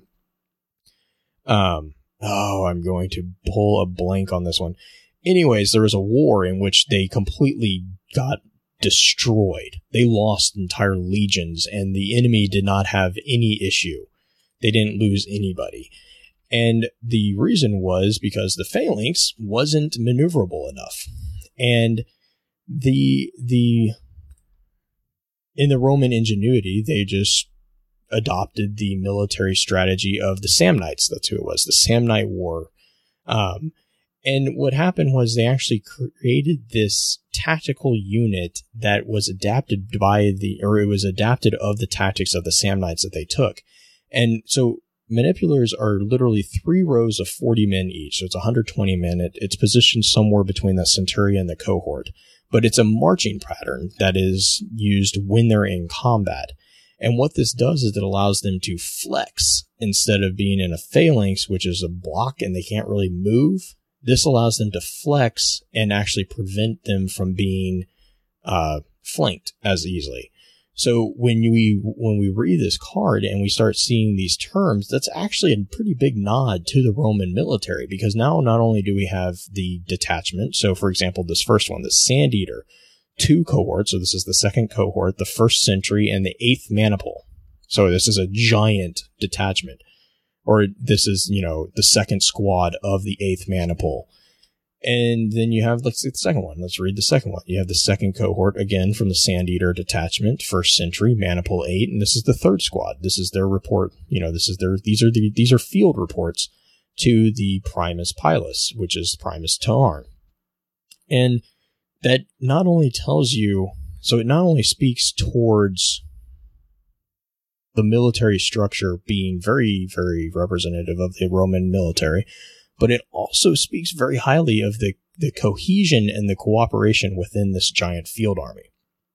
Because not only Toarn is the primus of the Skyburners. Okay, he's the Skyburners, and I think we should talk about the detachments next, because the Skyburners were kind of it's starting to feel to me like the Skyburners were the first. They were the leaders of this entire field army.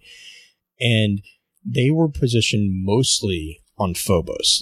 They were not actually really in Mars necessarily. They were present on Mars, but they were definitely more on Phobos, and that's in the Firebase Koros and the Firebase Thuria areas. And then they were also definitely on the Dreadnought, and that was because that warship that we were talking about earlier, that's a Skyburner warship, and that's actually Toarn's warship. So they are the Skyburners. We'll get into them in just a minute. But the Skyburner Primus is Toarn, and he's the Legion commander. He's also, I would argue this is the Primus Pilus, and so he is I'm going blank on my words here, but he's taking all this information and he's actually compiling staff reports to basically coordinate with the entire field army of the Cabal units. And that is Sand Eaters, Dust Giants. I think we had, do we have Blind Legion? These are detachments that are And these are detachments that really don't, I mean, they interact with each other, but we didn't have any proof that they were interacting with each other to this degree until the Taken King. And that's where the Cabal 4 fragment actually came into play, was the Taken King. So, I mean, it's a huge, I mean, not only is it freaking hilarious because of the dead person and the light aerobatic vehicles, but it actually does give us a ton of information on how these guys are structured militarily, as well as an indication of, the way that they view things. And I mean, we now know that there's a maniple of strategic intelligence, which I would probably assume is probably mostly Scions. So, that being said, I'm gonna turn it back over to Willie and Justin. My personal take on this whole lot, I really do love some of the highlights in Cabal 4, but Cabal 3, I think we already said, gives us the most intel on how they actually interact with each other. Right. How they really feel.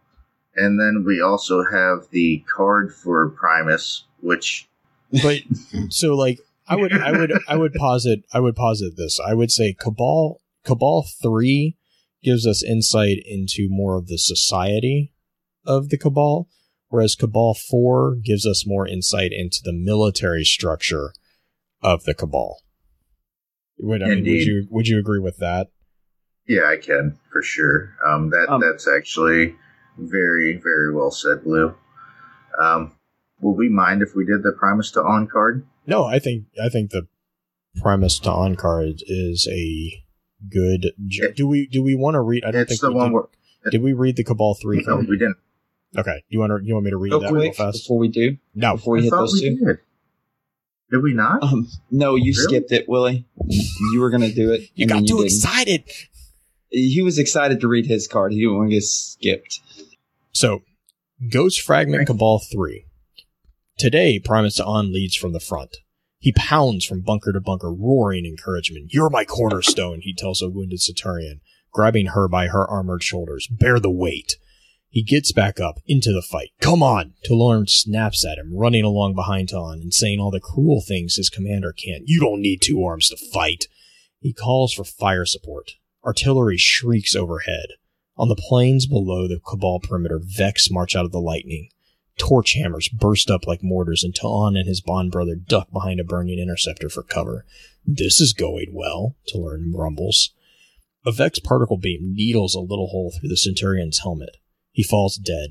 Goblins swarm over her bunker, and then the Goliath tank supporting this bastion fires a main gun round into the mess, killing the Vex, the bunker, and all the legionaries inside.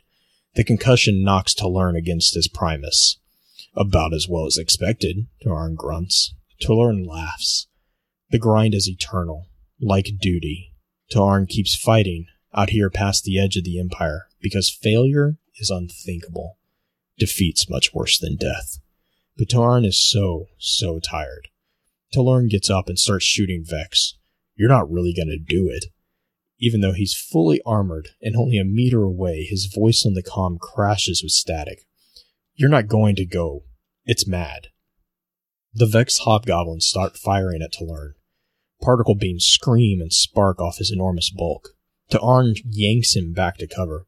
A maniple of Phalanx troops rush forward to plug the gap. "I have my orders. Our report went all the way up, and the decisions come all the way back." Valis Talorn's blank helmet swivels to stare. "You mean?" It came from the Emperor himself. Ta'an can feel the pressure gel pumping against his skin, keeping him insulated from this deadly world, keeping him alive. "I'm ordered to board and capture the Hive flagship, at any cost." Vex Minotaur blinks up behind the Phalanx line. Primus Talorn's armor paints the target, and he absolutely unloads, putting all his fear and anger and sorrow into the wretched machine. He roars and roars. The Minotaur burns. His soldiers cheer. "That's a job for an elite unit, not a few scout legions bogged down in attrition war. We should wait until—" "It's the mission I've been given. I will use what I have. Mutiny," Talorn whispers. "You should mutiny." Oh, to mutiny. To be like Valastrog, who took his broken legions against the reef and failed utterly. Duty is victory. Mutiny is worse than death, even if death seems certain. No, Tarn says, and that's that. The Vex are falling back. Together, they've held the line. So, like I said, Cabal 3 is definitely indicative, for me at least, of the society that they come from. Whereas 4 is more a nod to the structure of the military. Though there is a military confirmation a lot here too. The leader is in the front. He's definitely not leading from behind, which is again kind of a Roman-esque concept. Well, I would like to point out too, Blue, like, my little brother's in the military, of course, and when they get paired up into units like that, you bond, you know, and you see that bond that he has with Talern right in that card, and they go good cop, bad cop on everybody that's injured. He grabs the female centurion. Hey, you're my corner. Be my corner.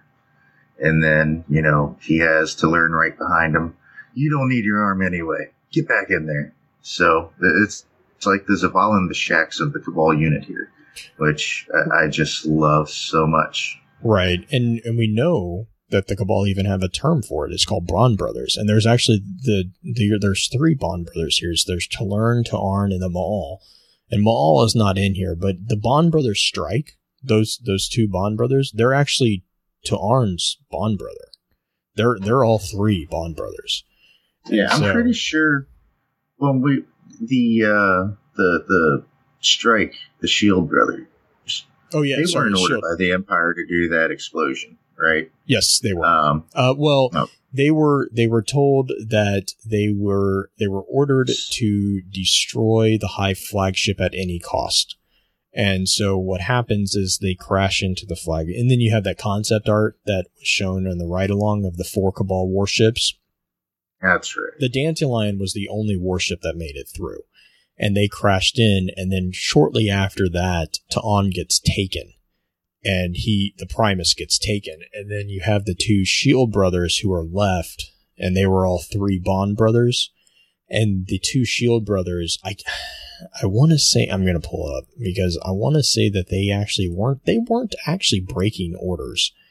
They, well, you can hear, and you get the feeling that the Skybirders, they are loyalists to the Empire. But when it comes down to Ta'arn supposed to, go on what they know it's a suicide mission. Right.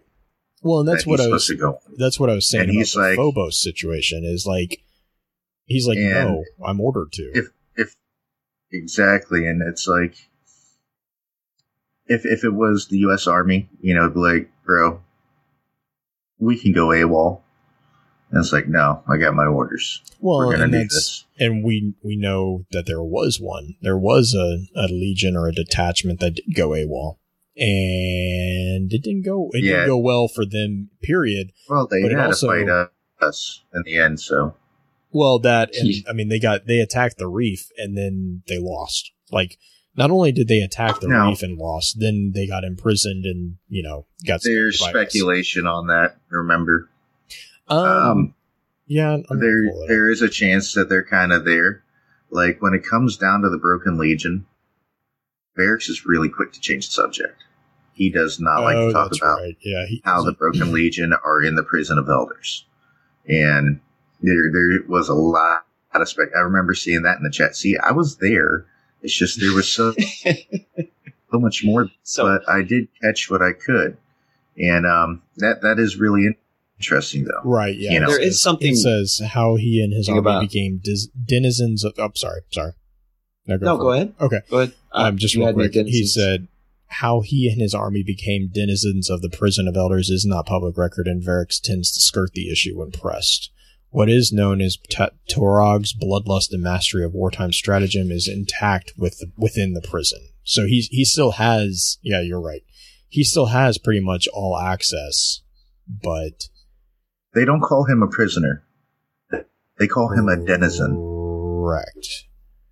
I think that's interesting. Well, he graces the prison with his presence. Well, and we know that. I mean, yeah, the other Primus was it Valark that or Vuark? No, I can't even say it anymore. Too much caffeine.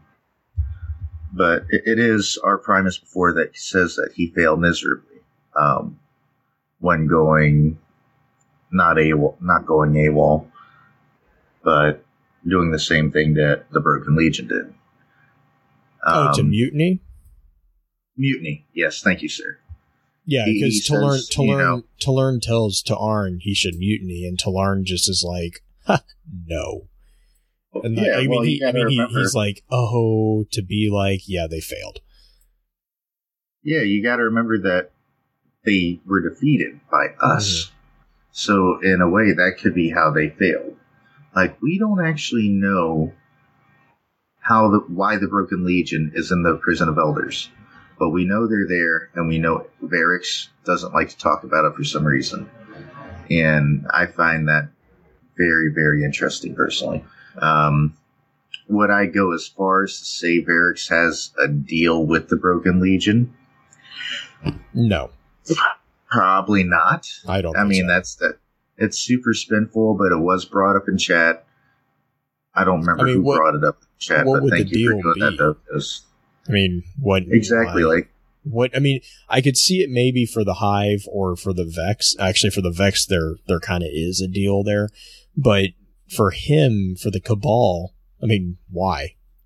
I don't think there's really a deal with the Vex, though. The Vex Quadron is waiting. He kind of just. That's what I'm saying. I don't think Quadron really asked permission or said, "Hey, Varix, I'll give you this if you let me stay here." He was just like, "This is where I'm going to be until I say so," and I don't think anybody could really stop him and his group from doing that. But so yeah, I mean, again, this is why when we were talking about Phobos, I'm completely behind the idea that Phobos is designed to be an extinction level insurance policy. Like they are willing to crack Mars in half, and they don't have a problem with it. That's the job. All right, so I have something crazy real quick. Mm-hmm. You want go, Justin, do it. Okay, look at the card. The picture of Primus Ta'an after he's been taken on the Primus Ta'an taken. Dude, I've had this card up forever, but we just keep fooling on other things. So. No. Look at it. Mm-hmm. Then go to the Bungie Armory and pull up the Thagamizers. The what? The Thagamizers. They are a Cabal-themed Titan gauntlet. Oh, yeah. That is yet to drop. I thought those looked more like walls. No, check it out. It's Primus Ta'an's gauntlets. And you can buck me, that's with a B, on the hockey thing, but this is like literally the same gauntlets. Oh, everybody just look right now while I read the card. Oh, once again, bravo. Okay, I see them. Bravo. Yeah, those are, wow. Thagomizers are Ta'arn's gauntlets, which is really weird because no freaking doubt. Well, at least that means that we're really big or he's really tiny. Yeah, but transmat stuff. Do you think he can't really be like the exotic perk on that? Do you guys have that up? I got it up. Twist Fate? No, 1-2 punch. 1-2 punch unlocks the striker subclass node Amplify for free. You gain an additional melee charge. I'm not a Titan, so you look like a Stegosaurus, though. And it's actually funny because a Thagomizer is the Stegosaurus's tail with the horns. So there you go. Science? You stop it. You stop it right now. So, Primus I don't appreciate that, Squishy. I do not appreciate that at all. But it's what it is. Stego Maego. I don't like you bringing these facts to the table. I don't know. All right. I'm going to do this card because it is freaking awesome. Primus Ta'an. You are Ta'an, Primus of the Skyburners, veteran of star-shaking campaigns, bond brother to Talern and Ma'al. your beloved comrades, your faithful friends. For a while, you were the mightiest Cabal soldier in the system. You have been taken. You are free now, free of the ancient armor and stinking oil that kept you alive, free of cold Phobos watches and desert air that wants to pull your guts out of your throat. Breathe. Taste the sweet, forgotten air of home. But what happened? How did you get here? These are the most important questions, Primus. What caused this? What code did you obey? Duty. Duty brought you here. Duty is all there was for you. Your emperor told you to get aboard the dreadnought at any cost. I will go with you, Tuller said, and you said, no, this is my duty. I will fight with you, Maul said, and you said, turn back. I will do this alone. You loved them, so you left them. After you crashed your command into the target, and you did your very damnedest for the Emperor, for your duty, all against the Howling Horde. But it wasn't enough, was it? That code is not enough. Sometimes you have to go on alone. There is a knife for you. It is shaped like loneliness. Pick it up. You will not need these things anymore. Duty, camaraderie, pride. You will not need an emperor or a bond brother or any other code. You will not need anything at all. You will be your own whole purpose, a beautiful final purpose, everlasting. Cut away these useless things. Take the knife, take it up, and use it. Take your new shape. You stegosaurus, you. Vagomizers. Vagomizers. Oh. In post-stream, I'll tell you a fun fact about that term. Let's roll. Yeah, he keeps mentioning the knife. So, okay, but real quick. Taken, he's free, so he's no longer enslaved, maybe? By his duty. No longer enslaved by his duty, his sense of duty, Blue. Right. But a Scion is also no longer enslaved. No. Right? You see what I'm saying? Yeah. You see the connection there? So, and we know Primus was a Cabal. And so my point is that a Scion could be a Cabal too. And I think this is where that's where I kind of see the point of the Scions as not a slave species, but actually a morph variant of the Cabal species. I want to point out the fact that he won't need any more duty. Justin, what do you have to say about that? I think he's free from duty at this point. You're a 3-year-old. For the record, the chat is now is crying, laughing now for pronunciation. I heard Kashif behind you. It's so what? Amazing. I'm sorry. Duty. Yeah. So, anyways. Stop. But, so, I mean, I think that, yeah, I mean, the other thing is this. Nope, go for it. The thing about the liquid, once again, where is it? I was looking for it on the card. I had it, and then I lost it because Justin made me laugh repeatedly, and I accidentally scrolled. And where is it?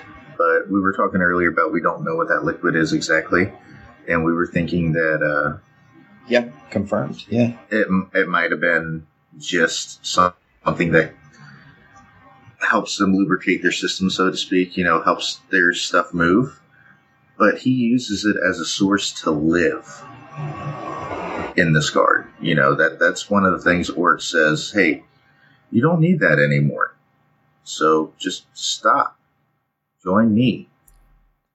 Right. And I think that feeds more to the fact that it could be part of their environment. Right. As was discussed in the chat as well. And the idea that they might be aquatic, or at least amphibious. Amphibious, yeah, most likely, because obviously they know how to walk on 2 legs. Mm-hmm. That's not something they just learned. Right, they're very good at it, and even though they do it slowly, they do that on purpose. I've got a really interesting theory on Cabal evolution I really would like to get to at the end. Okay. Really quick, though. And I've still got a pay-in theory spit out there, too, so... But I do want to point out that there is also confirmation that Taun would be the Primus Pilus in this situation. Because if you read at the end of the first paragraph, it says you were the mightiest Cabal soldier in the system. So he was... I'm reading that, and please let me know if you disagree. I'm reading that as he is the commanding officer of the Cabal presence in the Sol system. All right, would you I was going to make it. Yeah. Right. No.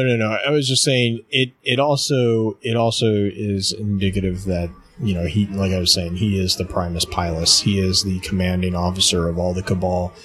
And, there's also, as with all the other Taken, there's the knife thing. Again, we need to have a Taken episode. I'm sorry, Kashin. I'm sorry. I know. I'm rude. I'm a terrible person. Rude.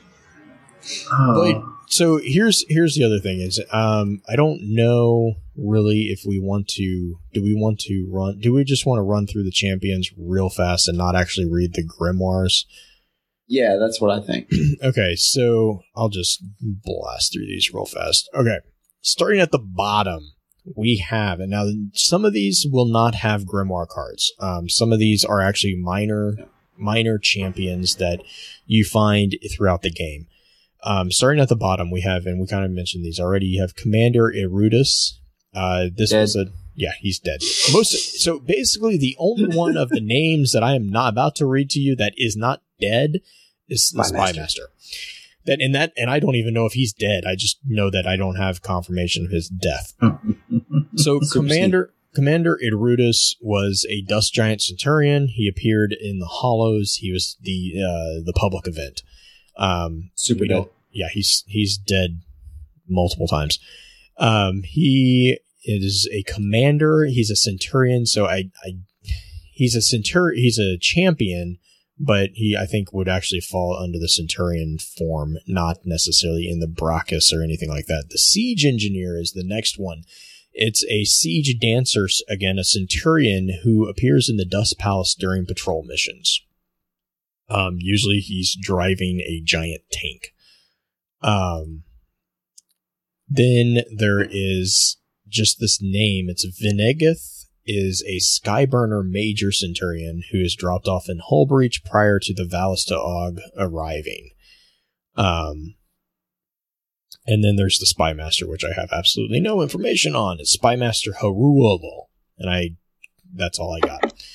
So then we go up to the Brachus. And again, we're going to go from the bottom to the top. So we have Brachus the Urg, who was, he's a Brachus of the Sand Eaters.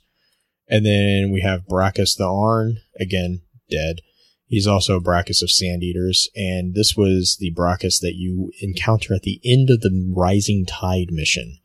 Now, the next Brachus was actually taken, and it is Brachus Heroisk, and I don't know if I'm mispronouncing that, but he was actually the only other champion of Cabal that was taken. So Primus to Arn and Brachus Heroisk were actually the only two Cabal that I think were taken. The last Brachus would be Brachus Thorarg, and that is a Skyburner Centurion. Sometimes you will encounter this NPC at the Goliath tank battle in the Shield Brother strike on the Dread Knight. So again, that's the Brachuses. Then we have the Vals. So you have Val Arun. This is actually a Val of the Broken Legion. Now, the interesting thing here is he's not actually a Val. It says that his ascension to Val will never be considered official by the Cabal High Command proper, but within the Prison of Elders, the approval of the outside world is meaningless. So, again, another indication that the Broken Legion is not within the realm of the command. Then we have Val Boork. This is a siege dancer. He's a phalanx, actually, that appears in the trench works during the Cerberus Bay strike. Then we have Val Kawal. We do not know his class. We do know that he is a siege dancer that pilots a Goliath tank in the trench works. And then He's such a stinker. Stinker. And then you have Val Maog, who is another siege dancer. This is a phalanx. And again, this is a phalanx that's in the trench works. And then Val Zuark is another siege dancer phalanx. God, man, I cannot talk today. Siege dancer phalanx that appears in the trench works again during the Cerberus Vey. So it seems like a bunch of the siege dancer Vals are actually phalanxes. Yeah, you forgot the best one. Who? Val Kilmer. Oh my God! God! You have been waiting. You have waited the entire episode, have you not? Oh my God! All right. Real quick, I wanted to bring up. We never fight an Arn, do we? Like a Valis or Talus Arn. I know where you're going with this, and no, we do not. Because that is the raid shotgun, which says without victory, we cannot go home, which is from Primus Arn. And we all know that's a raid weapon from the King's Fall raid. So that could be a hint. I just wanted to throw this out there for Spinfoil. Yes, this is Spinfoil, but for me, the fact that we never fought him, and he's talking about without victory, we can't go home, that means he has something to do with orcs. Possibly could be very slightly on a scale of 1 to 10, paying Ryan a Chinese dragon, that Arn could have been part of an assault that the Taken had already made on the Cabal, and obviously failed since it's called the Silence of Arn. Yeah. And I mean, I just figured we could try to discuss that real quick for a little bit. Yeah, do you want me to run through the Valises real quick? We didn't get through the Valises yet? No, I was on the Vals. There's a lot of them. We killed a lot of Cabal. Just FYI. We did kill it. Yeah, that is true. I think it was Destinopedia did a count, and it's like literally we've destroyed like 50% of the Cabal in the solar system. I was about to say that's in our solar system. Yeah. So we have. That's another thing that was brought up in chat too. Go ahead with the. So let me finish the Valis real quick. So we have Valis to Ark, who is the Valis of the Siege Dancers. We have Valis Traog, who is the Valis of the Broken Legion. He's the guy with the rainbow shield, who everyone absolutely loved. Then you have Valis to Learn, and this was actually the on the Shield Brothers strike. This was the dude that has the giant arc cannon on his back. So this is the Valis of Skyburners and the bond brother to Valis Maul. Valis Maul is again a Valis of the Skyburners. This is the guy who likes to ground pound, and he is also a bond. He's a bond brother to Valis to Learn, and both of these, To Learn and Maul, were bond brothers also of Ta'on. Now you also have Valis Ta'og, I think is how you Ta'oth. And he is a Skyburner Colossus champion, and he sometimes appears at Hull Breach on the Dreadnought.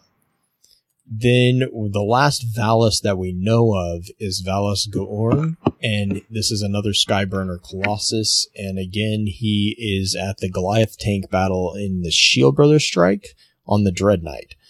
So that brings us to the Primus. Now, we already talked about Primus Ta'on, and I would argue that he is the Primus Pilus of the system. So the other Primus that we know of is Primus Sha'al. Now, the Primus, this is the Primus of the Blind Legion, and this thing is like the Blind Legion, and I think we should go into the detachments real fast too, because the Blind Legion is the Legion that has been completely fascinated with the Vex, and this fascination really does seem to stem from the leader of that legion or that detachment.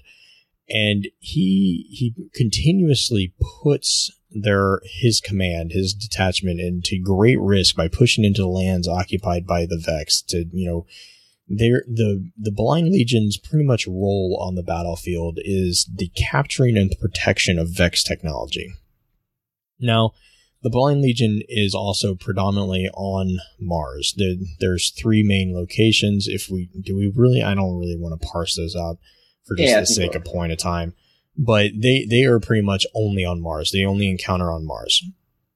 Now, the other thing with these legions is each one of these, in true military fashion, has a very distinct physical appearance. The Blind Legion is actually one of the few that we actually have an icon of, and it's awesome. It is an amazing icon. I absolutely love it. But so the physical appearance of the Blind Legion, they're the Cabal that have the dark gray armor, and then they have these giant white skulls with black eyes and like teardrop lines, I guess would be what you would call them. It's really a cool emblem. And then we have a detachment that not many people know about because they don't actually exist in game. They are not yet. They were actually referenced in the official strategy guide, and they are called the Bone Crushers, and that's literally all we know about them. We know nothing other than what they are named. We don't know what their armor shade is. So I'm looking forward to that. That might be that Primus that you were talking about too. And then you come to the Broken Legion. I'm just going to run through these really fast so that we can have some spinfoil fun. Then you have the Broken Legion. Now, the Broken Legion, as we've said repeatedly, is the Legion that they ran off and attacked the Awoken. We don't really know what happened, but they are now imprisoned in the Prison of Elders. And their physical characteristics is pretty much they're usually in an orange shade of armor. And they also have, they have an orange armor, and then the Valus of theirs is the one with the rotating shield. That brings us then to the Dust Giants, and these are the shock and reserve troops. They are physically going to be the Cabal that have dark green armor with usually a yellow trim on them. They are also generally only on Mars. Actually, they are only on Mars. They are very highly trained and they're heavily conditioned. And they generally, I think if I remember right, Dust Giant soldiers seem to be recruited from the veteran Sand Eater infantry. So these are kind of the elite of the Sand Eaters, and we'll talk about the Sand Eaters in just a second. The Ice Reapers, and I'm going to go alphabetically, that's why it feels like I'm jumping around. The Ice Reapers, we actually don't know where this detachment is located because we only have encountered 3. We've encountered a few, but 3 main named Ice Reapers, and those are the Scion Flayers that we talked about earlier. Now, those Scion Flayers, which most of us know as one for each of the light variants, Kolar is the Arc, Vatch is the Solar, and then you have Numok for Void, and each of those Scion Flayers has their own little cloak that everyone wants.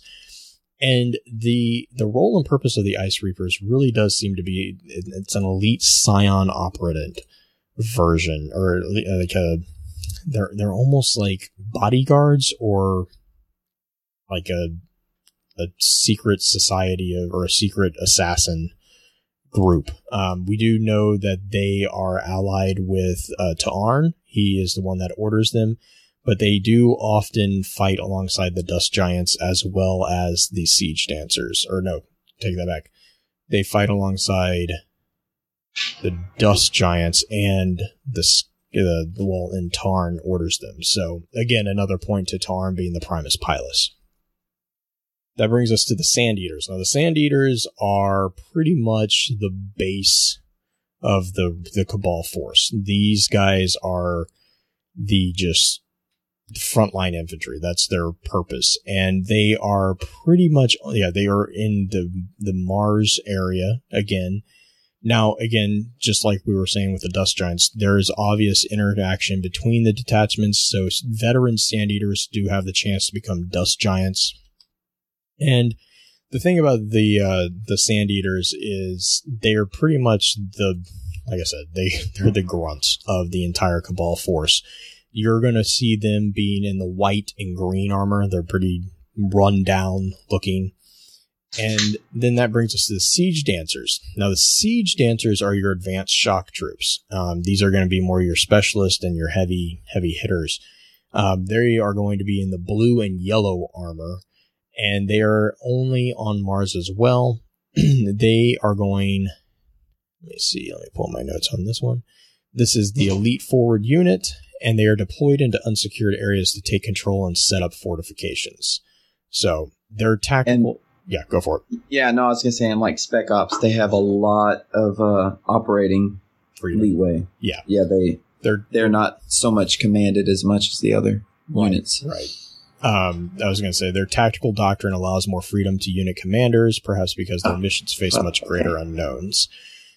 Engineers have been observed to compete in demolition challenges, nodding back to the conversation we had with Willie. And it's whether this represents training or a form of recreation is unknown. So again, another little nod to the love of explosives. And that brings us to the Skyburners. And, again, the Skyburners, Primus to Arn is the Skyburner Primus. That definitely hints that this is the first legion, or the first cohort, if you were, in this entire field army. Their role is literally celestial demolitions. That is their entire purpose. They are going to be the Cabal that you see in light blue armor, and every single Cabal has a helmet brush, whereas most of the other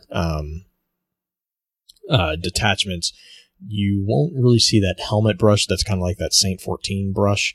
You're not going to see that on a lot of them, but the Skyburners, every single unit within the Skyburners has that. And the Skyburners are actually the ones that, again, they're not actually on Mars other than inside the Imperial land tank. They're going to be located on the Phobos base and then also within the Dreadnought. And that is pretty much every single detachment that we do know about. The other thing about the Skyburners is that their full strength has actually not yet arrived in the system. I'm losing my words. Well, one thing that I thought that was really interesting before we move from the Skyburners is that Dead Orbit actually assures the city that they have no immediate threat to the city. Like, in Dead Orbit's usually, hey, we have to go somewhere, we have to do something. But then you have them saying, hey, these Skyburner guys, I wouldn't really worry about them. Yeah. I just thought that was an interesting... And they worry about everything. Exactly. So I just thought that was an interesting thing to point out. It's like, when it comes to everything else, Dead Orbit's like, let's get the hell out of here. But then when it comes to the Skyburners, it's like, they're not really a threat, don't worry about them, even though their prime got taken, and I called them a prime. Damn it all to hell. Well, the other thing I was going to say about them, the Skyburners have a direct line to the Emperor. So again, that's another nod to. Well, I mean, if the president wants to give a specific soldier orders because he is in the spot that the president needs somebody, the president will find a way to call that soldier. Yeah, but the Emperor didn't call them; they called the Emperor. Yeah, he sent a request up, and the request. It does make sense, though. Who has their finger on the button that launches the nuke? The high man in the hierarchy. Oh, you know yeah, yeah. That's but I mean, again, but what I'm saying is, again, that's an indicative of the Skyburners and to Arn being the prime of. Yeah, that's. I was agreeing with you. So, I was agreeing with you. Calm down. Don't tell me not to calm down. So that's the detachments. Now, there is one little thing that's kind of fun.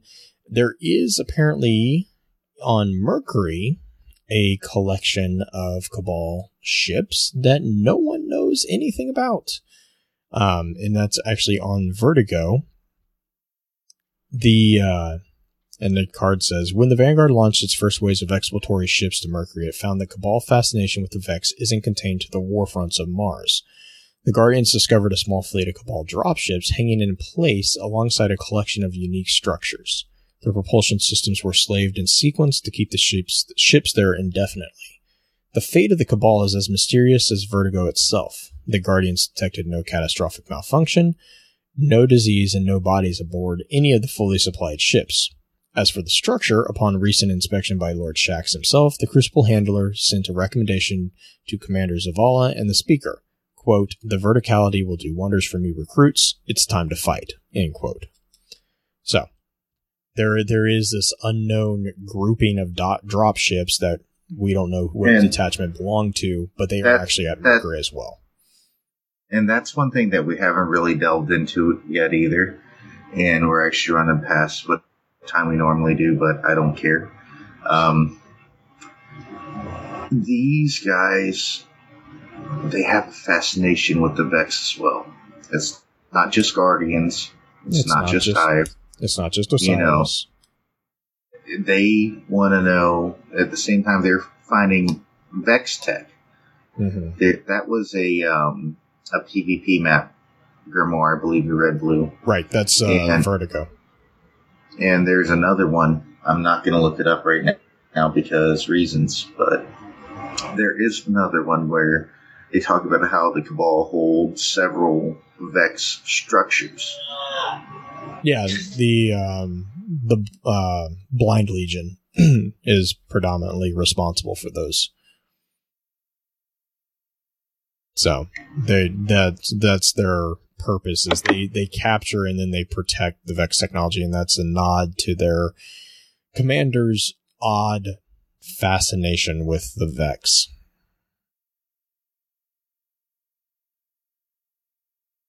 So nice. We ready? So we ready to jump into Spinfoil?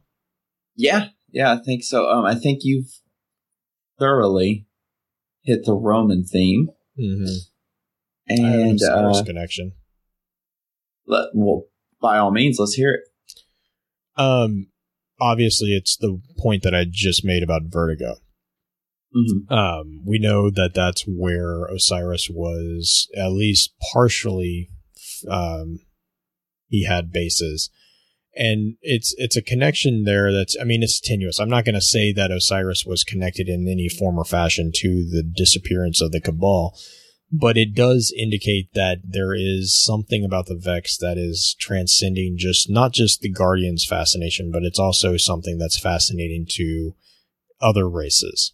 The Vex were originally explained to us as evil, so evil that it hates other evil, which, we kind of touched on in the Vex episode, is really, it does a large disservice to the Vex, because they're not necessarily, quote, evil.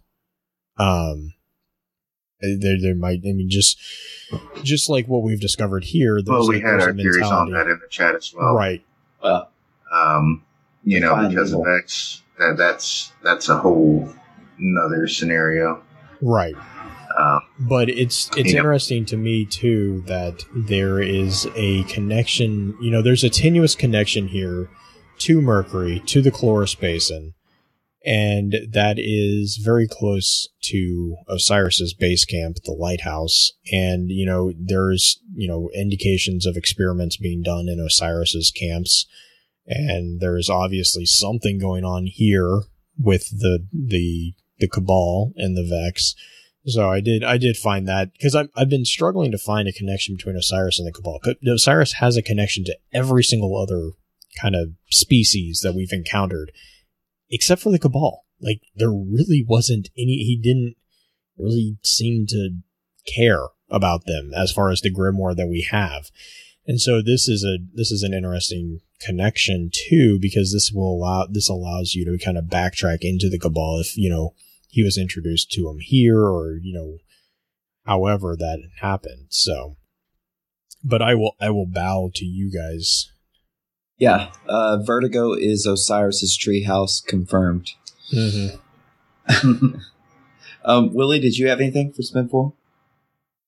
For this particular case, I'm going to say yes, actually. I'm going because to say yes. We have the Payan theory of the week. So, as you just said, that was Osiris's treehouse, Mercury. Where did the Cabal go? Mercury. Perhaps Payan himself had decided to take it upon himself because St. 14 asked him to take those Cabal and show them through the Vex gates. Show them the realities, the timelines in which they actually survived this whole thing. And that is where those Cabal are. Yes, it's a 20 on a 1 to 10, but we haven't had a Payan theory in quite some time. And believe it or not, it took me a hell of a long time to think of that Payan theory. So, Payan helped those Cabal see the light. Confirmed. God bless America. We now have it on command. That's the Payan trombone. No, that's if Payan connects all these threads, it will be, and this is not, I don't say this facetiously in the least, it will be the most intriguing bit of writing I've ever seen in my life. I just want to read it at the end of the yes process. Yes, Willie, how are these all things connected? Payan. Blue. Since you read Highland, Payan is Lazarus Long. Confirmed. Oh God! There you go. No, I actually have a really it's interesting to me. I have a really interesting point to make. It's probably nothing, but just sit down for an hour. But okay, no. So in the very beginning, when we first read the first Cabal card, and I can't remember it verbatim, but it said that they wear highly pressurized suits to mimic the high gravity of their homeworld, right? Yes. Now, this is what's been bothering me the whole time. Is a life form that evolved in hypergravity would not be larger than us. It would most likely be smaller than us because gravity's effects on your spine and your growth rates, yes, it actually stunts it. Astronauts that'll go into outer space will actually grow inches. It just depends on how long they're out there. Their spine will actually elongate. And that's why they have to have pressure training when they come back. Exactly. And just gravity, just being under the constant force of gravity, is one of the main evolutionary deciders of how big a species gets, among other things. And I'm not a scientist, but I have a really cool theory. And that is, you have the Cabal. Is that Payan connects us all? Yeah. No, Payan made the gravity more than Earth, and no. But I have this theory that the Cabal is just spreading across the galaxy, fighting in these engagements, and the Cabal that have risen to the ranks of Centurion, Colossus, are the ones that have been out in hypogravity, in microgravity, and have been allowed to grow bigger. And the Scions have evolved back on the homeworld, and they're an evolutionary tract of the Cabal that remained a little bit smaller from being squished in the Cabal homeworld's hypergravity. Now, there's a bunch of holes in this. And just a bit. The main one being the average lifespan of a Cabal, and but wait on that, because we know that the average lifespan of Cabal is extremely long. Where's that come from? Hang on, we'll find it.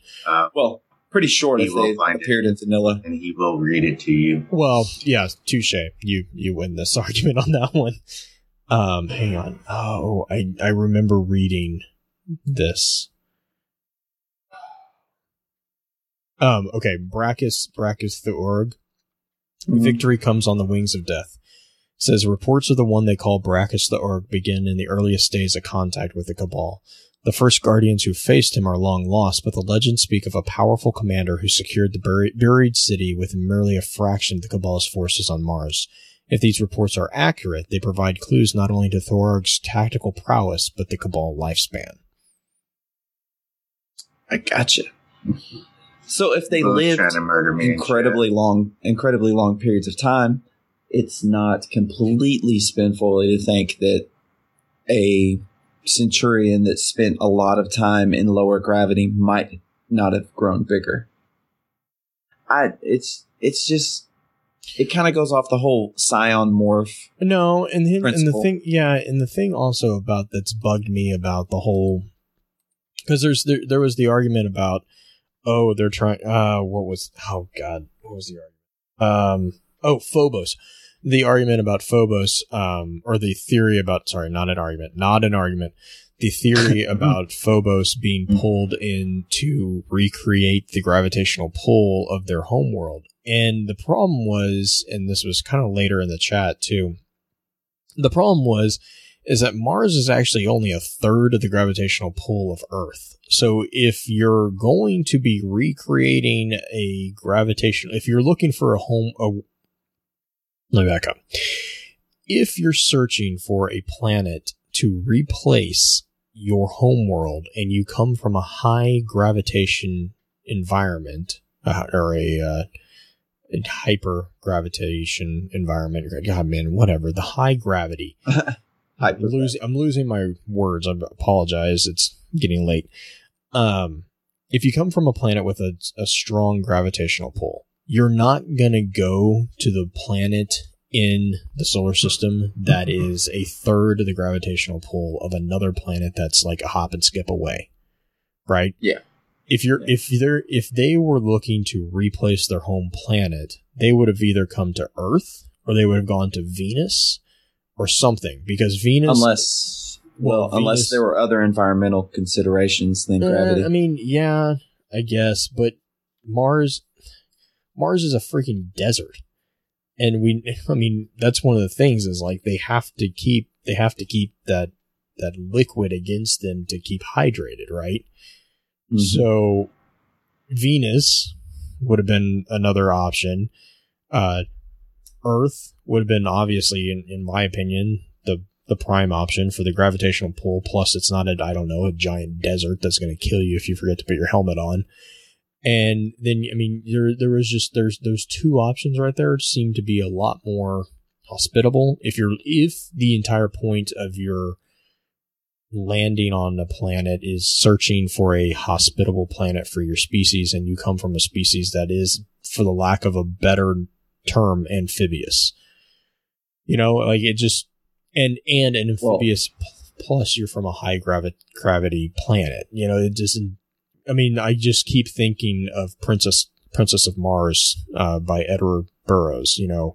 When the human goes to Mars, he can jump forever, and he like freaks out all the people, and he's shorter than everybody. Just like what you were saying, he's shorter than everybody, but he's so much denser. His muscle mass is so much stronger. That's why if you and my wife made fun of it too, because she was like, yeah, that's why in Dragon Ball Z they always train in the weight chamber, or the gravity. I can't remember I don't know what they're called. There's pods that they train in that they can amp up the gravitational pull, right? And they train because their muscles will build so that when they come out of those pods to a Earth gravity field, they are infinitely stronger than, they instantly get this boost. So that's where I'm coming from. But then you also, in regards to they need to be smaller thing, I don't know. It makes perfect sense. I really don't know. And I think that might be part of why they have the armor too. Yeah, and I'm just playing devil's advocate here, but it could be that they picked Mars because it's a blank slate. Yeah, but I mean, they do have terraforming. They do have. Well, it's not terraforming to them. No, they carve into it. Yeah, whatever. It's whatever you would call their homeward world forming. They have some sort of world shaping ability, not on the level of the Traveler, but I don't know. It's all very interesting to me. They're such an enigma, but there's a lot of structure there, which makes me think the enigma will at some point unravel. I think if, just here, I think that if we get an influx of another field army, right? Let's just call the presence in this solar system a field army.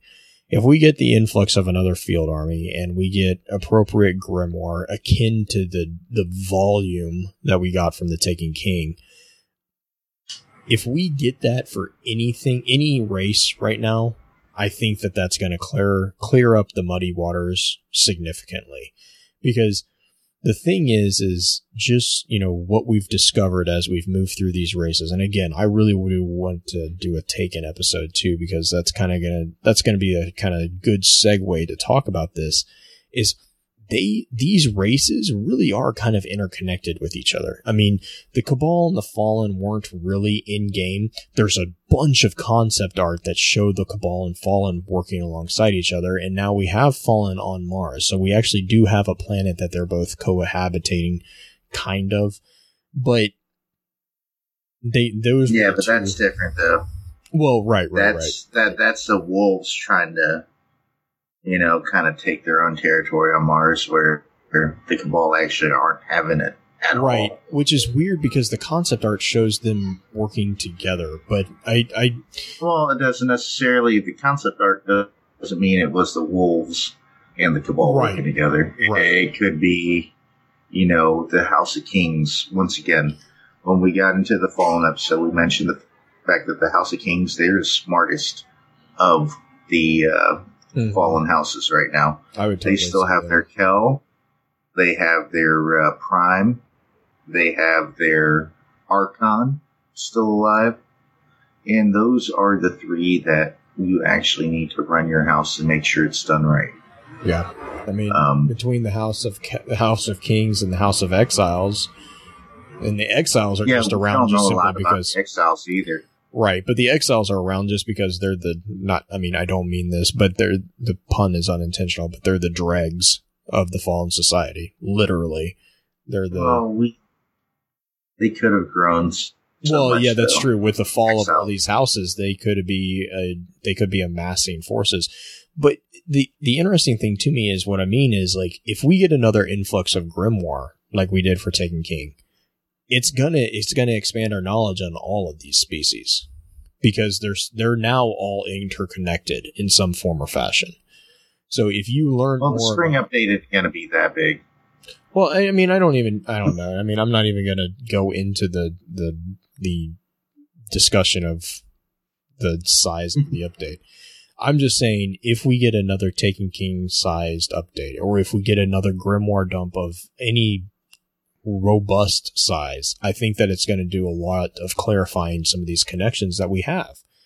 And I know everybody in the game is saying this, but I just want more information on the Cabals from the grimoire standpoint. I don't even care. I mean, yes, it would be cool to have the Cabal raid, or that's, everyone's losing their minds over, but I would just be happy with knowing more about the social structure of these species, because it's such a fascinating thing, and the theories are so outlandish because we don't have any information.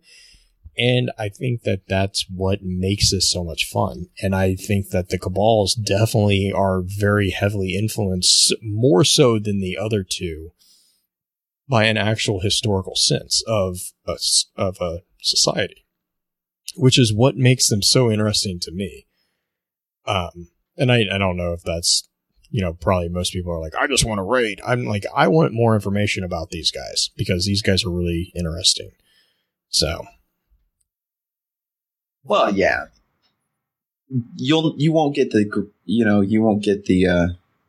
Grimoire without some gameplay. I think that's... Oh, yeah. No. I know. Now, will we actually have time to play the thing? Shh, we don't talk about that. Well, I think we've pretty well hit all our spots here. Yeah, I think we've actually managed to do it. Yes. I don't think we did. Well, we did pretty good for us. Yeah, shut up. Because, I mean, we hit it spot on, gentlemen. Yes. You crushed it, Guardian. 3 men, 1 topic. It's time for shout-outs. Go on, Blue. Shout-out time! I actually just wanted to give a shout-out to the Reddit thread, which I am going to apologize for not being there a lot this week. You guys did really well, and I am humbly asking for your forgiveness. I try to interact with you guys as much as possible, and just life. That's my excuse. Life got in the way of that. Reasons. I had to adult, basically. There was a couple emergencies that came up at the office, and it was just like every time I went to go to Reddit, I was like, and got hit by life. So, yeah, I just wanted to give a big shout out to those guys. Brandy just came back, and I'm glad to see him back in there. Hurt Chain is, of course, doing his thing. And then also the chat, we give you shout outs pretty much it feels like every week, but, Coed and Whisper, you guys are doing awesome. I am so sorry. If I listed everybody that I was impressed with, I would probably never stop talking. Josh, you guys are doing amazing in there. And I just absolutely love watching I'll leave the chat for it feels like an hour, and I come back and it's like, I'm never going to catch up with you guys because I don't know what's happening. And so absolutely adore it. So those are my big shout outs. So I'm going to hand the speaking stick to Justin. Oh, here you go, sir. Thank you for my stick. I'd like a big shout out for DoD Shadow White crew. Also, thank Unisys for being on last week and being awesome. It was great having him on. I think he would have really enjoyed this one too, if he hadn't had to go to bed. But also would like to thank my favorite Cabal, Val Kilmer, in the live chat. You can't even do it. You couldn't even get through it without laughing. Go, Willie. That's all you had to say because reasons first. Alright, focus. Fire. Okay. Shout out, of course, to Foxtrot. Been there since the beginning for X1 and, started out in the 360. So, well, of course, I also was in DoD Charlie.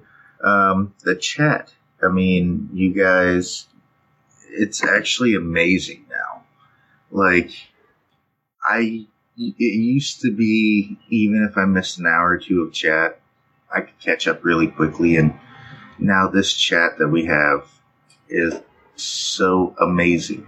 And I can't keep up most of the time. And that's a great thing, though, because, if you don't keep up with the chat these days, for every at least 5 minutes, it's going to be really hard for you to catch up because there's so many great ideas out there by everybody, so many different groups, and it just blows me away. So thank you, everybody, for all your spin foil, all your facts. Big shout out to ishtar-collective.net because, once again, that's where we like to read a lot of things from. Destinypedia.com because they have all the quotes from the NPCs. Maybe not all of them, but a good majority of them. And then a huge, gigantic shout out for Skype for being so amazing and changing who you let do party chats with out of nowhere. because reasons, you sons of exploitive deleted. We'll go there. Did you expletive deleted? Is that better for you? Yes. Cut off your nose to Skype your face.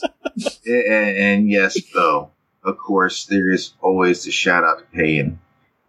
You are a Lord. You are a Savior. As a matter of fact, there is an actual Payan that has Payan in the Payan. And why am I on the Cabal thing right now when I should be on the Payan thing? Oh, you guys are so lucky. Okay. Wait. I think I have it. You shut your face. So, an actual Payan that includes Payan. Who's going to read it? Is out there. It's from Philodamus, Astrononius, and Elysius. And yes, the Payan is an ancient form of Greek poetry used in the worship of gods. And, there were the Payans of Pender that were written in the 5th century. Some fragments of those that were recovered in the Egyptian area, but I do digress. Yes, I will read some of this. Lo, on that day, there was Bacchic dance in the mighty famed land of Cadmus, and in the vale of Medians, and Eubia, fair and crops, O oi Bacchius, O hail Payan, and all Delphis holy. Blessed was the dancing breathing with hymns, and you yourself, your starry body displaying, of Delphian girls to take your place on the folds of Parnassus. Hail Payan, come Savior, kindly preserve this city with a blessed era of prosperity. Boom, mic drop. Payan is out there. Yes, it's always capitalized, so no, that's not just Destiny. I'm just saying. God. Thank you, Payan, so much for blessing the city. With your song.